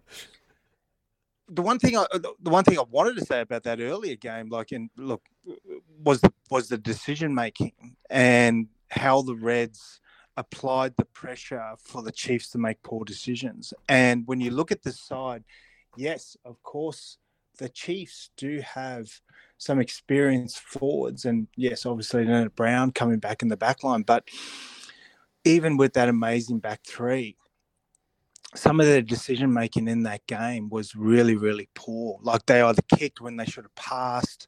They either passed when they should have kicked. And I think when it comes to semi-final footy and what the Brumbies do incredibly well is they put pressure on decision-making. And that's where they're going to win it. Like I think, because when you look at the teams and the lineups, really you can flip a coin on any given day, right? Obviously, home advantage is going to be huge for the Chiefs, but I just really think that if in those crunch decisions, particularly with the inexperience of the Chiefs back three, but have also been obviously arguably the best back three in the competition. My God, the tries they've scored have been phenomenal. But I just think if they can keep it tight, and they can sort of have that game plan of game B and game plan of C as well, where they start to put pressure and they apply scoreboard pressure. They could put a bit of they could see this young Chiefs side in terms of that experience make some poor decisions, and I think that's where the Brumbies will try to aim this weekend. So teams don't change their their trademark, their culture, and I think that's why the Brumbies have been, one of, if not the top Australian rugby team most Super Rugby years. So take us inside the dressing room. What you think the messaging? Because you played with Larkham, and he's the head coach now. So they're in their dressing room. They're under the main stand at Waikato Stadium. They're taking on the team that's been the best all year in front of their home crowd, 1 versus 4. There wouldn't be a lot of messages, I think, from Larkham. What do you think that last 5 minutes will sound like? Oh, mate, the one and only one message. Just do your job. Like, in my career, I was so fortunate to have some incredible speakers. Like, we had the great Shane Warne, Steve Waugh, Michael Voss, who was the captain of the Brisbane Lions AFL when they won the three-peat. They all said the same thing that's always stuck to me throughout my entire career. And whenever I talk to, whenever I go and do coaching, particularly with kids, just do your job. Like every single one of them, when they were talking, they each said to each other, like as a captain, said to their teammates, all you need to do is do your job. Because see, if they do their job and then they're able to get over the top of their opposition in terms of their job, collectively as a team, they will always win. Like, and this is the simplicity of footy, and this is the simplicity of semi-finals footy. And that's what I was alluding to a little bit earlier in terms of pressure, is because you want to go in and you want to play exactly the same. Now, the Chiefs have been flamboyant all year, right? Some of their tries have just been extraordinary. But what happens in semi-finals footy is everything starts to tighten up. It really tightens up. And that's that decision-making, and that's not doing your job. And so when, like, every Rugby World Cup, you see the level of footy. Yes, it's intense, but as it starts to get to quarterfinal knockout stages, the games actually become, pretty crappy. Like, don't you reckon? Like when you actually watch them, they're not this free flowing attacking style because people are too scared. Like they're too scared to do that. And that's where I was getting at with regards to the pressure, is that when things start to get really tight, it's that decision-making of backing yourself, or do I make a different decision? And that's where pressure is this massive equalizer when it comes to finals footy, because there's just so much more on the line. But that's the simple message, bro. Just do your job. If everyone individually does their job, and they can pick up a little bit of slack in other areas like that X factor stuff, predominantly they'll win the game. So that made very simple message. Have a look at the Crusaders and Blues game. Like Crusaders, incredible record, Super Rugby. 28-0. Yeah. 28-0. At home. Like, wow. Wow. How much of that? And let's not forget Razor, man. Razor's leaving as well, right? So... But all of that stuff in the past doesn't take part on the field this weekend. All of those they are history, and this is now. I'm just wondering how much of a hurdle was that in the back of their mind, don't even know it's there, lodged in the back of the experienced Blues players, Bowden Barrett and the guys that have had a truckload of games, thinking running out onto that freezing cold Christchurch pitch, like on paper, I think the Blues should win, but historically, the Crusaders should win. It's coin flip. Yeah, it's funny, right? Every player will always say, "Nah, it doesn't affect us." Records are meant to be broken, cliche after cliche. But I don't know, man. Have you ever been to Wallaby going to Eden Park? I have. I have. Look, you try to escape it, but you can't. But it's actually it's really nothing to do with the Blues. It's the Crusaders, and it's their record, and it's their burden to carry. But what a wonderful burden to have, because you actually also feel invincible. Like you feel, because your past players and what past teams have done is what is your inspiration to go out there and who you're representing, not just your team, but your community and your fans. And that's actually one thing. I've always, just a side note here, whenever you hear fans and they go, oh, they never put it in and, their culture's rubbish and stuff. The one thing I can guarantee every single listener is that every single rugby player goes out and plays for their fans, because there's actually really nothing cooler than having a kid come up to you and ask you to sign your autograph. Like, I mean, even still now, like, you know, when people go, oh, you, like, I'll be ringing someone like in business and they'll go, oh, isn't it funny that you've got the same name as a rugby player? And I go, no, that's me. And it's like, it's such a privilege. Like, it's such a privilege. And obviously that's like magnified by a million times when you're a player. And being a Crusader and having that culture drilled into you and what previous teams have done, it is an uphill battle for the Blues, because, like, quite frankly, they've also been disappointing this year, bro. Like, really, when you think about when we had this discussion at the start of the year, I was like, Blues are my team, man. Like, because last year I thought this was, like, they were close last year, right? And I thought, going off last year, the loss, you know, that 1 year experience, having everyone underneath, like, together again, you know, the likes of Papali'i, like, and how he went on the end of season 2. I really thought the Blues would have clicked a hell of a lot earlier, but I just haven't seen them click. Like, they have not put a polished performance together like, consistently. And going into finals, you need 2 to 3 good performances leading in. So, and we saw what happened in the last round robin, right? Like, wow. Obviously, Papali'i got sent off, but the Crusaders, they looked extraordinary against the Drua last week, and they just, it's finals footy, man. They just click in, and if the Blues were in better form, yes, I could definitely see an upset. But I mean, looking at their side, wow, they're just littered with All Blacks, right? But mate, I just can't see it happening, mate. Like, I really can't. I just think the Crusaders are, just too good at home, and the way that they're playing, and I just see a Crusaders Brumbies final. Crusaders Brumbies. he said without laughing. Now I'm going to forewarn you. I am not here next Friday, and it's not because the Brumbies beat the Chiefs. Okay, I'm just saying that right now. I am not here next Friday. Sure. Yeah, but, no, sure, man. No, sure. Yeah, no, I get that. I like that, though. I like that. But I won't be here either. If the Brumbies lose. There you go. But if the Brumbies win, would you like me to be your agent on the ground in New Zealand, see if I can get you a couple of speaking gigs in Christchurch in the build up to the final? Bro, I'd be there in a heartbeat. Yeah. In a heartbeat. All right, Stafford Paul Enterprises, it's underway. Yes, there it is. Actually, bro, Bledisloe Cup coming up, man. Let's go. Dunedin. Whoa. Very quickly, we can't sign off without a talk about Origin next Wednesday. Wow. Isn't it incredible? Like, it's been like this for 30 odd years, for as long as the State of Origin. The Blues on paper,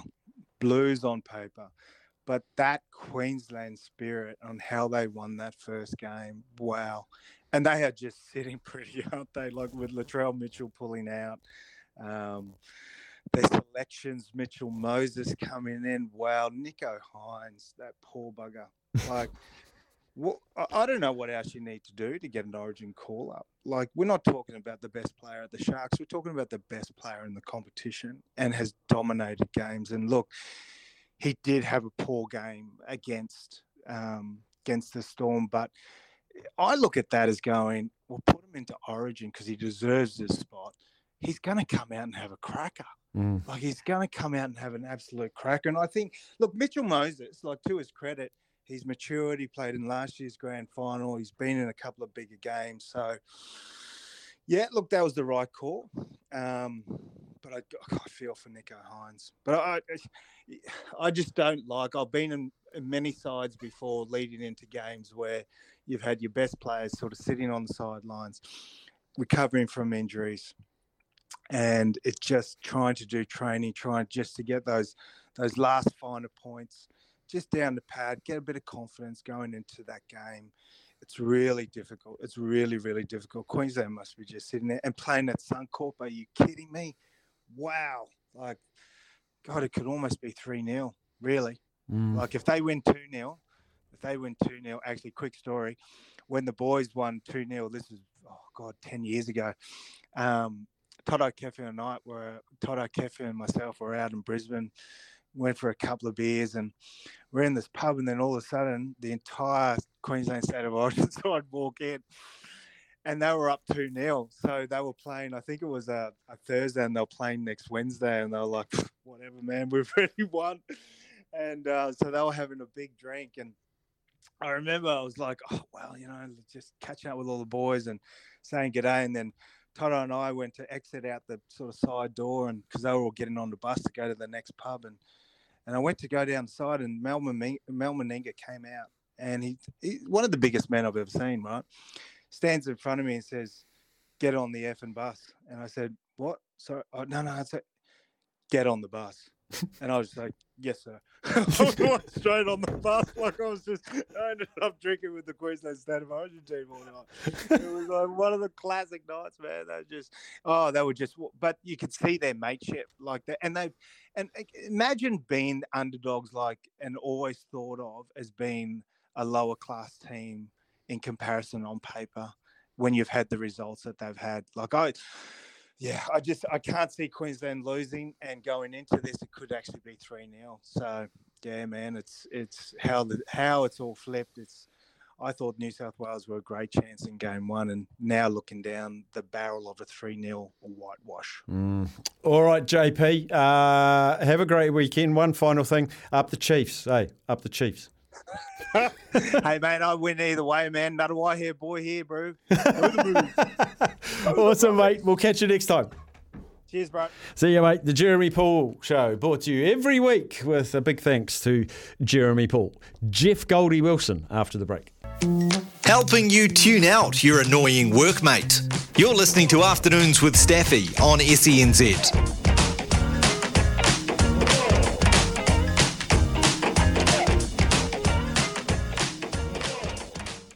Well, Sky have made it very simple this weekend. All you need to remember is one thing. 6 o'clock, Sky Sport 1. That's all you need to remember. Friday, Saturday, both semis. Easy. And at least one of the games, maybe two. The golden one, Jeff Goldie Wilson joins us. Goldie, with the final four, the right four, I believe. Well, a matter of inches, centimetres decided that. I mean, I'm not 100% sure the best four teams have ended up there. Look, I don't think there was much between the Brumbies and the Hurricanes, but it certainly has brought a different level of interest, I think, to the weekend, and certainly kept Australian rugby in the conversation. If you want Super Rugby to have a future going forward, you need them to be competitive. I mean, I think they've had a pretty good year, the Brumbies. They play a pretty good brand of rugby. They've scored some exciting tries during the year. Four teams, I think, here's the crazy thing. I think all four teams have got a chance to win this title. That might seem unlikely, but I think they've got a chance. Well, we just had Jeremy Paul on for the last 20 minutes, and he's thinking the Brumbies will have a game plan. And I've always thought, Jeff, with Stephen Larkham there, he's like a wizard. He's a savant of rugby, and he will bring something that maybe the Chiefs will have to adjust to. They're not just going to bring their normal game, I don't think, and they're going to have to change things up. Stephen Larkham's clearly a better coach second time round with the Brumbies. He's come back, and this team is well prepared. They're well selected. They've got a lot more balance to their game.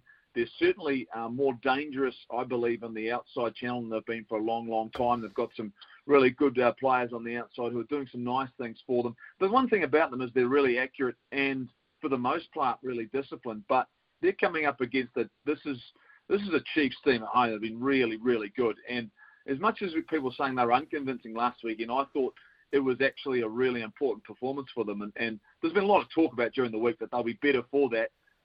This is a big ask for the Brumbies. I don't see them being able to get over top of this Chiefs team at home. So, look, the big one's tonight, though, right? I mean, let's be honest. I mean, this thing's been building and has built over the last 3 or 4 years in terms of a rivalry. And if the Blues are ever, Staffy, if they're ever going to beat the Crusaders, it's going to be tonight. I think this is the one massive opportunity that's been presented to them through injuries, and now this is their big chance.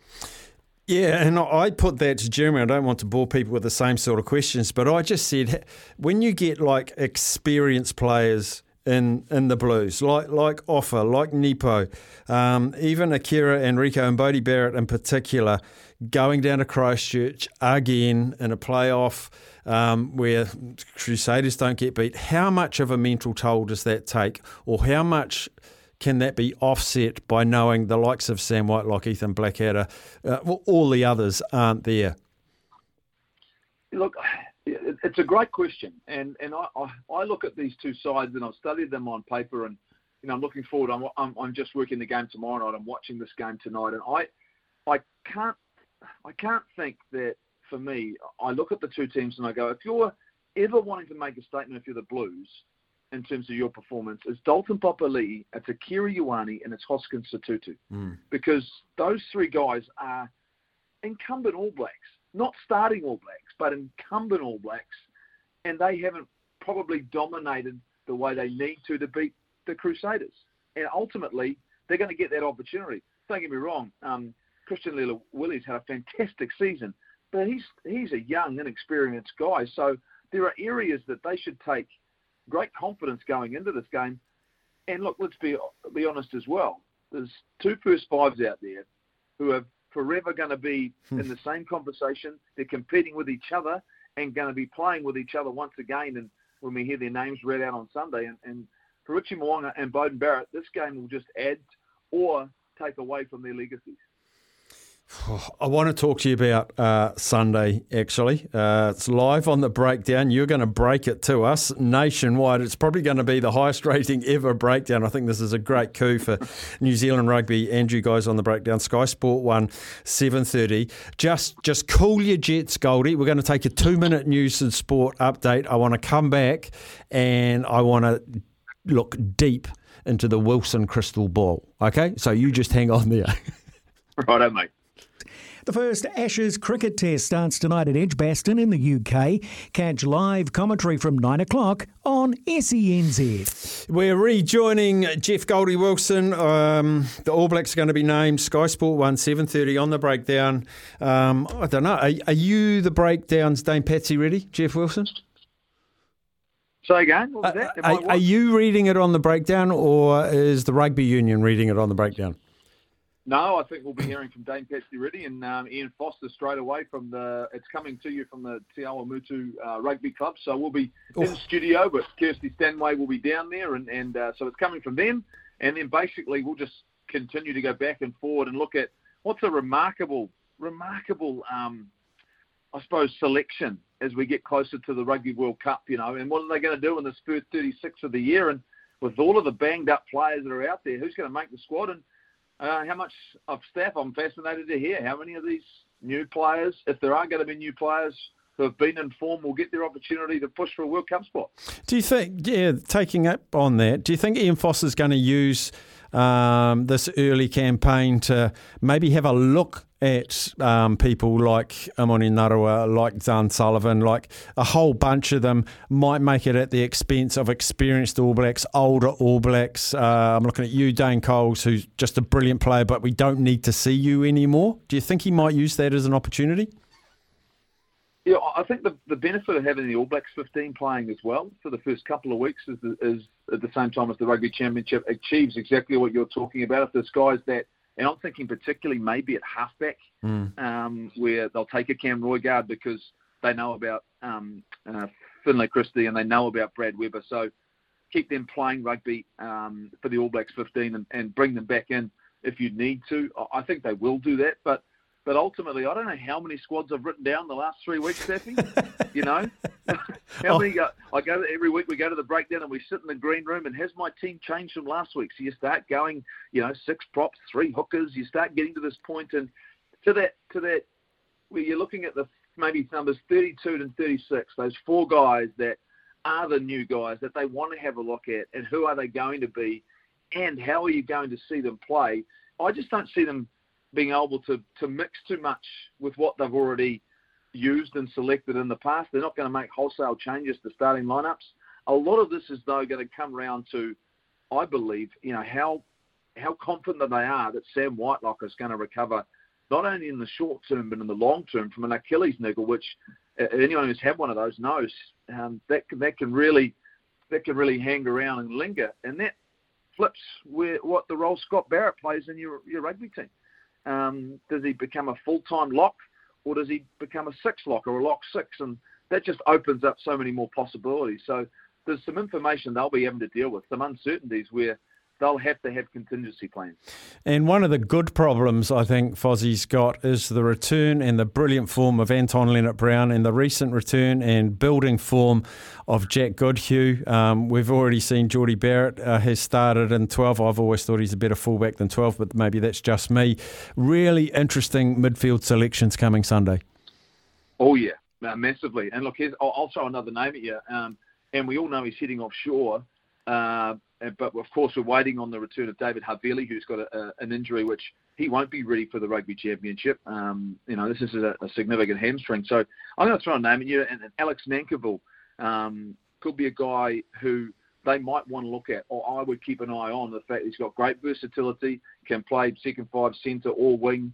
I think they're looking for the type of player that he is. He's got a really nice skill set.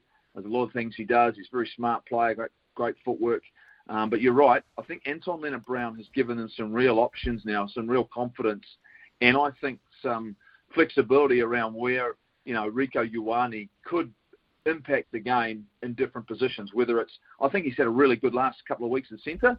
He started looking really strongly, but it gives them some more firepower, whether it be starting or off the bench. I couldn't agree with you more. Anton Leonard-Brown has been in his best form for a while. Yep. Well, you're guaranteed to have one viewer. That's me. I guarantee I'll be watching 7:30 Sunday, Goldie. Can't wait for it. Sky Sport 1, 7:30 Sunday, the breakdown. And both semi-finals, 6 o'clock, Sky Sport 1. Goldie, thanks heaps for your time. An exciting few days ahead. Always a pleasure, Staffy. Keep up the great work. Cheers, mate. Cheers, mate. Jeff, Goldie, Wilson there. There's just so many conversations that can be had. Hi, Staffy and Sam. Levi Almur could be a real bolter. Yes, he could. Glenn, yes, he could. And quickly, one more. Craig says, listening to Jeremy Paul makes you realise how simple rugby is. Just do your job. It is so true. And thinking about it, any player only has to make a decision on 3 things. Only 3. Do I run? Do I pass? Or do I kick? They are the only options. Keep it simple and come on the Blues. Love from Craig. Fantastic. We are going to take a break, and every Friday at this time we cross over to Australia and we talk to Jimmy Smith. That's what we're going to do. Through the day like a hot cuppa after lunch. You're listening to Afternoons with Staffy on SENZ.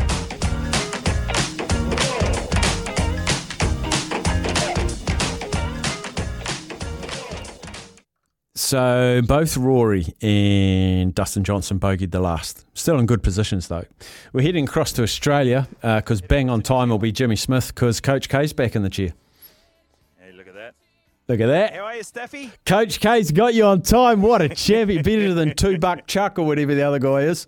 Mate, he runs a tight ship. Our man, Coach K. Don't worry. Don't worry. Yes. Yeah. Hey, our talk topic for today, buddy. Mm-hmm. Late withdrawals. Latrell Mitchell's now pulled out of the last 2 State of Origin games, but late withdrawals. So do you have a nomination? Do you want one from one of our listeners? Yes. G'day, Jimmy. Late withdrawal. Glenn McGrath rolling his ankle in the warm-up. Yes. The first test at Lord's 2005 Ashes. That's from Michael. I've got one that just sprung to mind straight away. 1995 Rugby World Cup. 13 of the All Blacks poisoned and late withdrawals. Did they all pull out of the match or did they play sick? It was basically the 15 healthiest. It was the 15 health. So there were 4 weren't going to make the team, but they didn't eat with the rest of the team because they weren't in the 22 as it was back then. So they went somewhere else on their own. They ended up starting.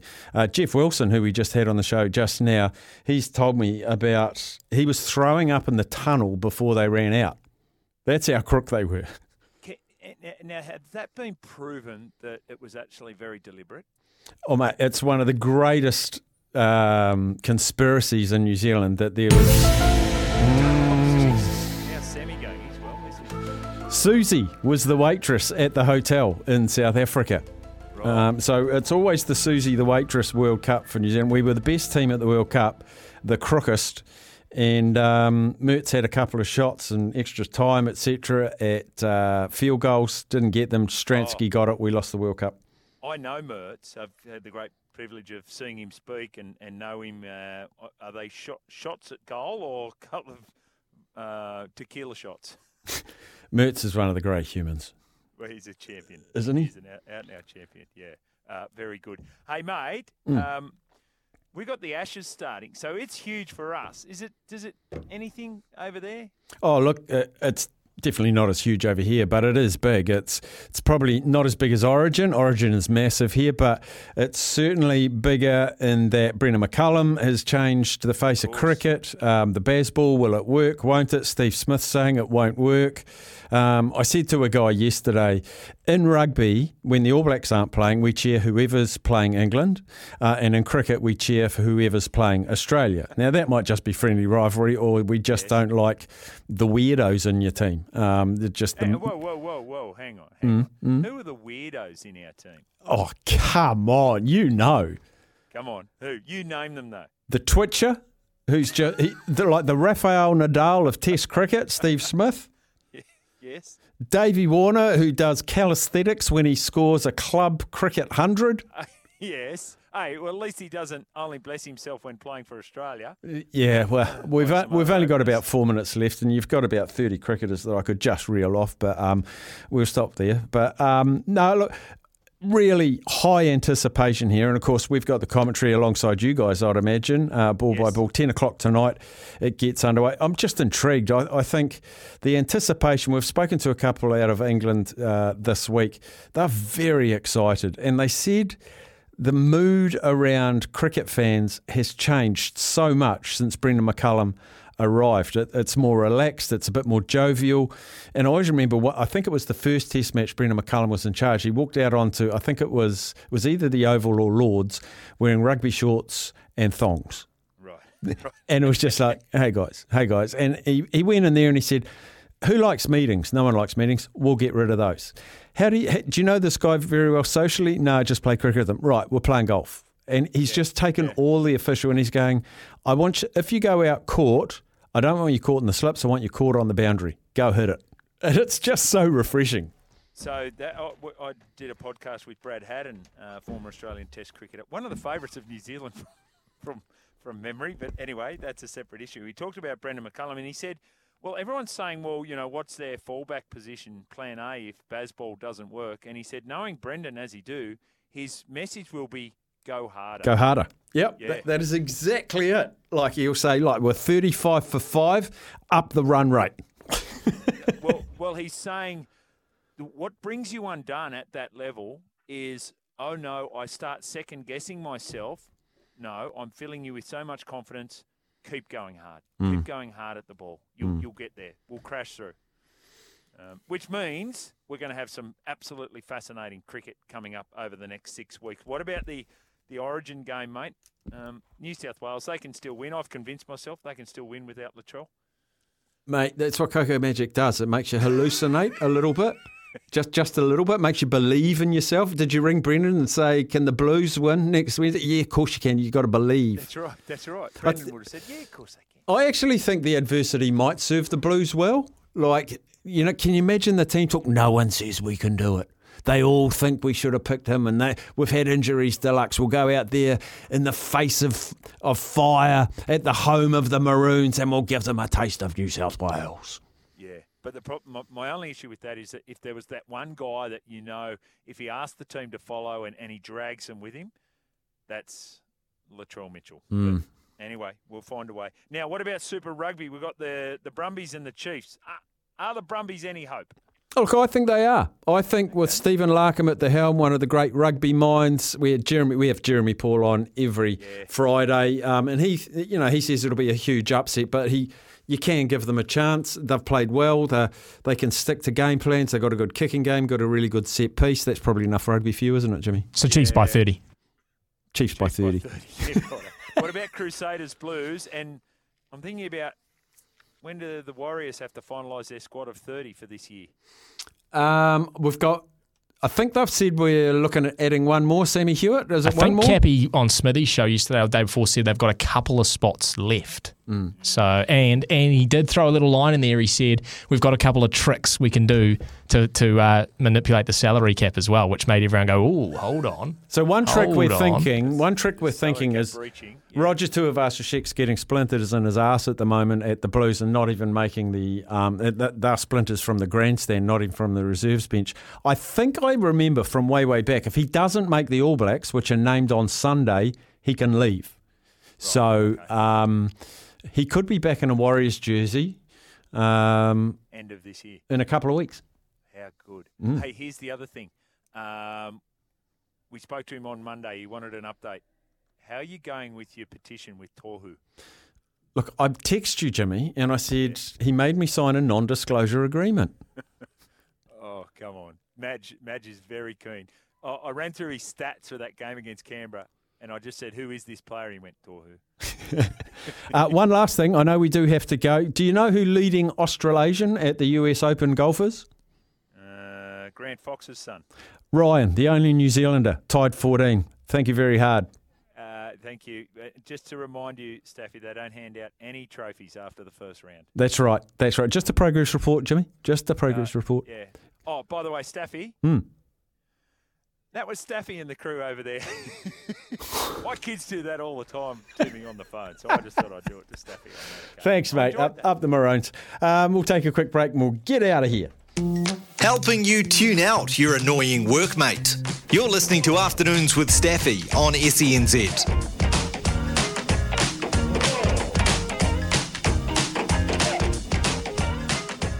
Here's what happened back in the day. 1996, Michael Jordan became the first player to win the NBA Finals MVP 4 times when he led the Chicago Bulls to an 87-75 win over the Supersonics in Game 6 in Seattle. And on this day in 2008, Tiger Woods won the US Open on a 19th hole playoff over Rocco Mediate at Torrey Pines, Rocco Mediate, near San Diego for his 14th career major title. Birthdays today, turning 62. Oh, Peter Sterling. Sterling stepping up the middle. Sterling still going. Peter Sterling. Great run. He wasn't tackled, said McCallum. Who's going to argue the point? The Broncos look stunned. The little halfback's got the try. They might win it. Everyone's on their feet. Oh, Graham Hughes, I think. Also, Phil Mickelson turns 52. Henry Perenara, former Warrior and referee, 42. And 27, Akira Ioane. On this day in 1985, beautiful movie called Rambo. And the number 1 song...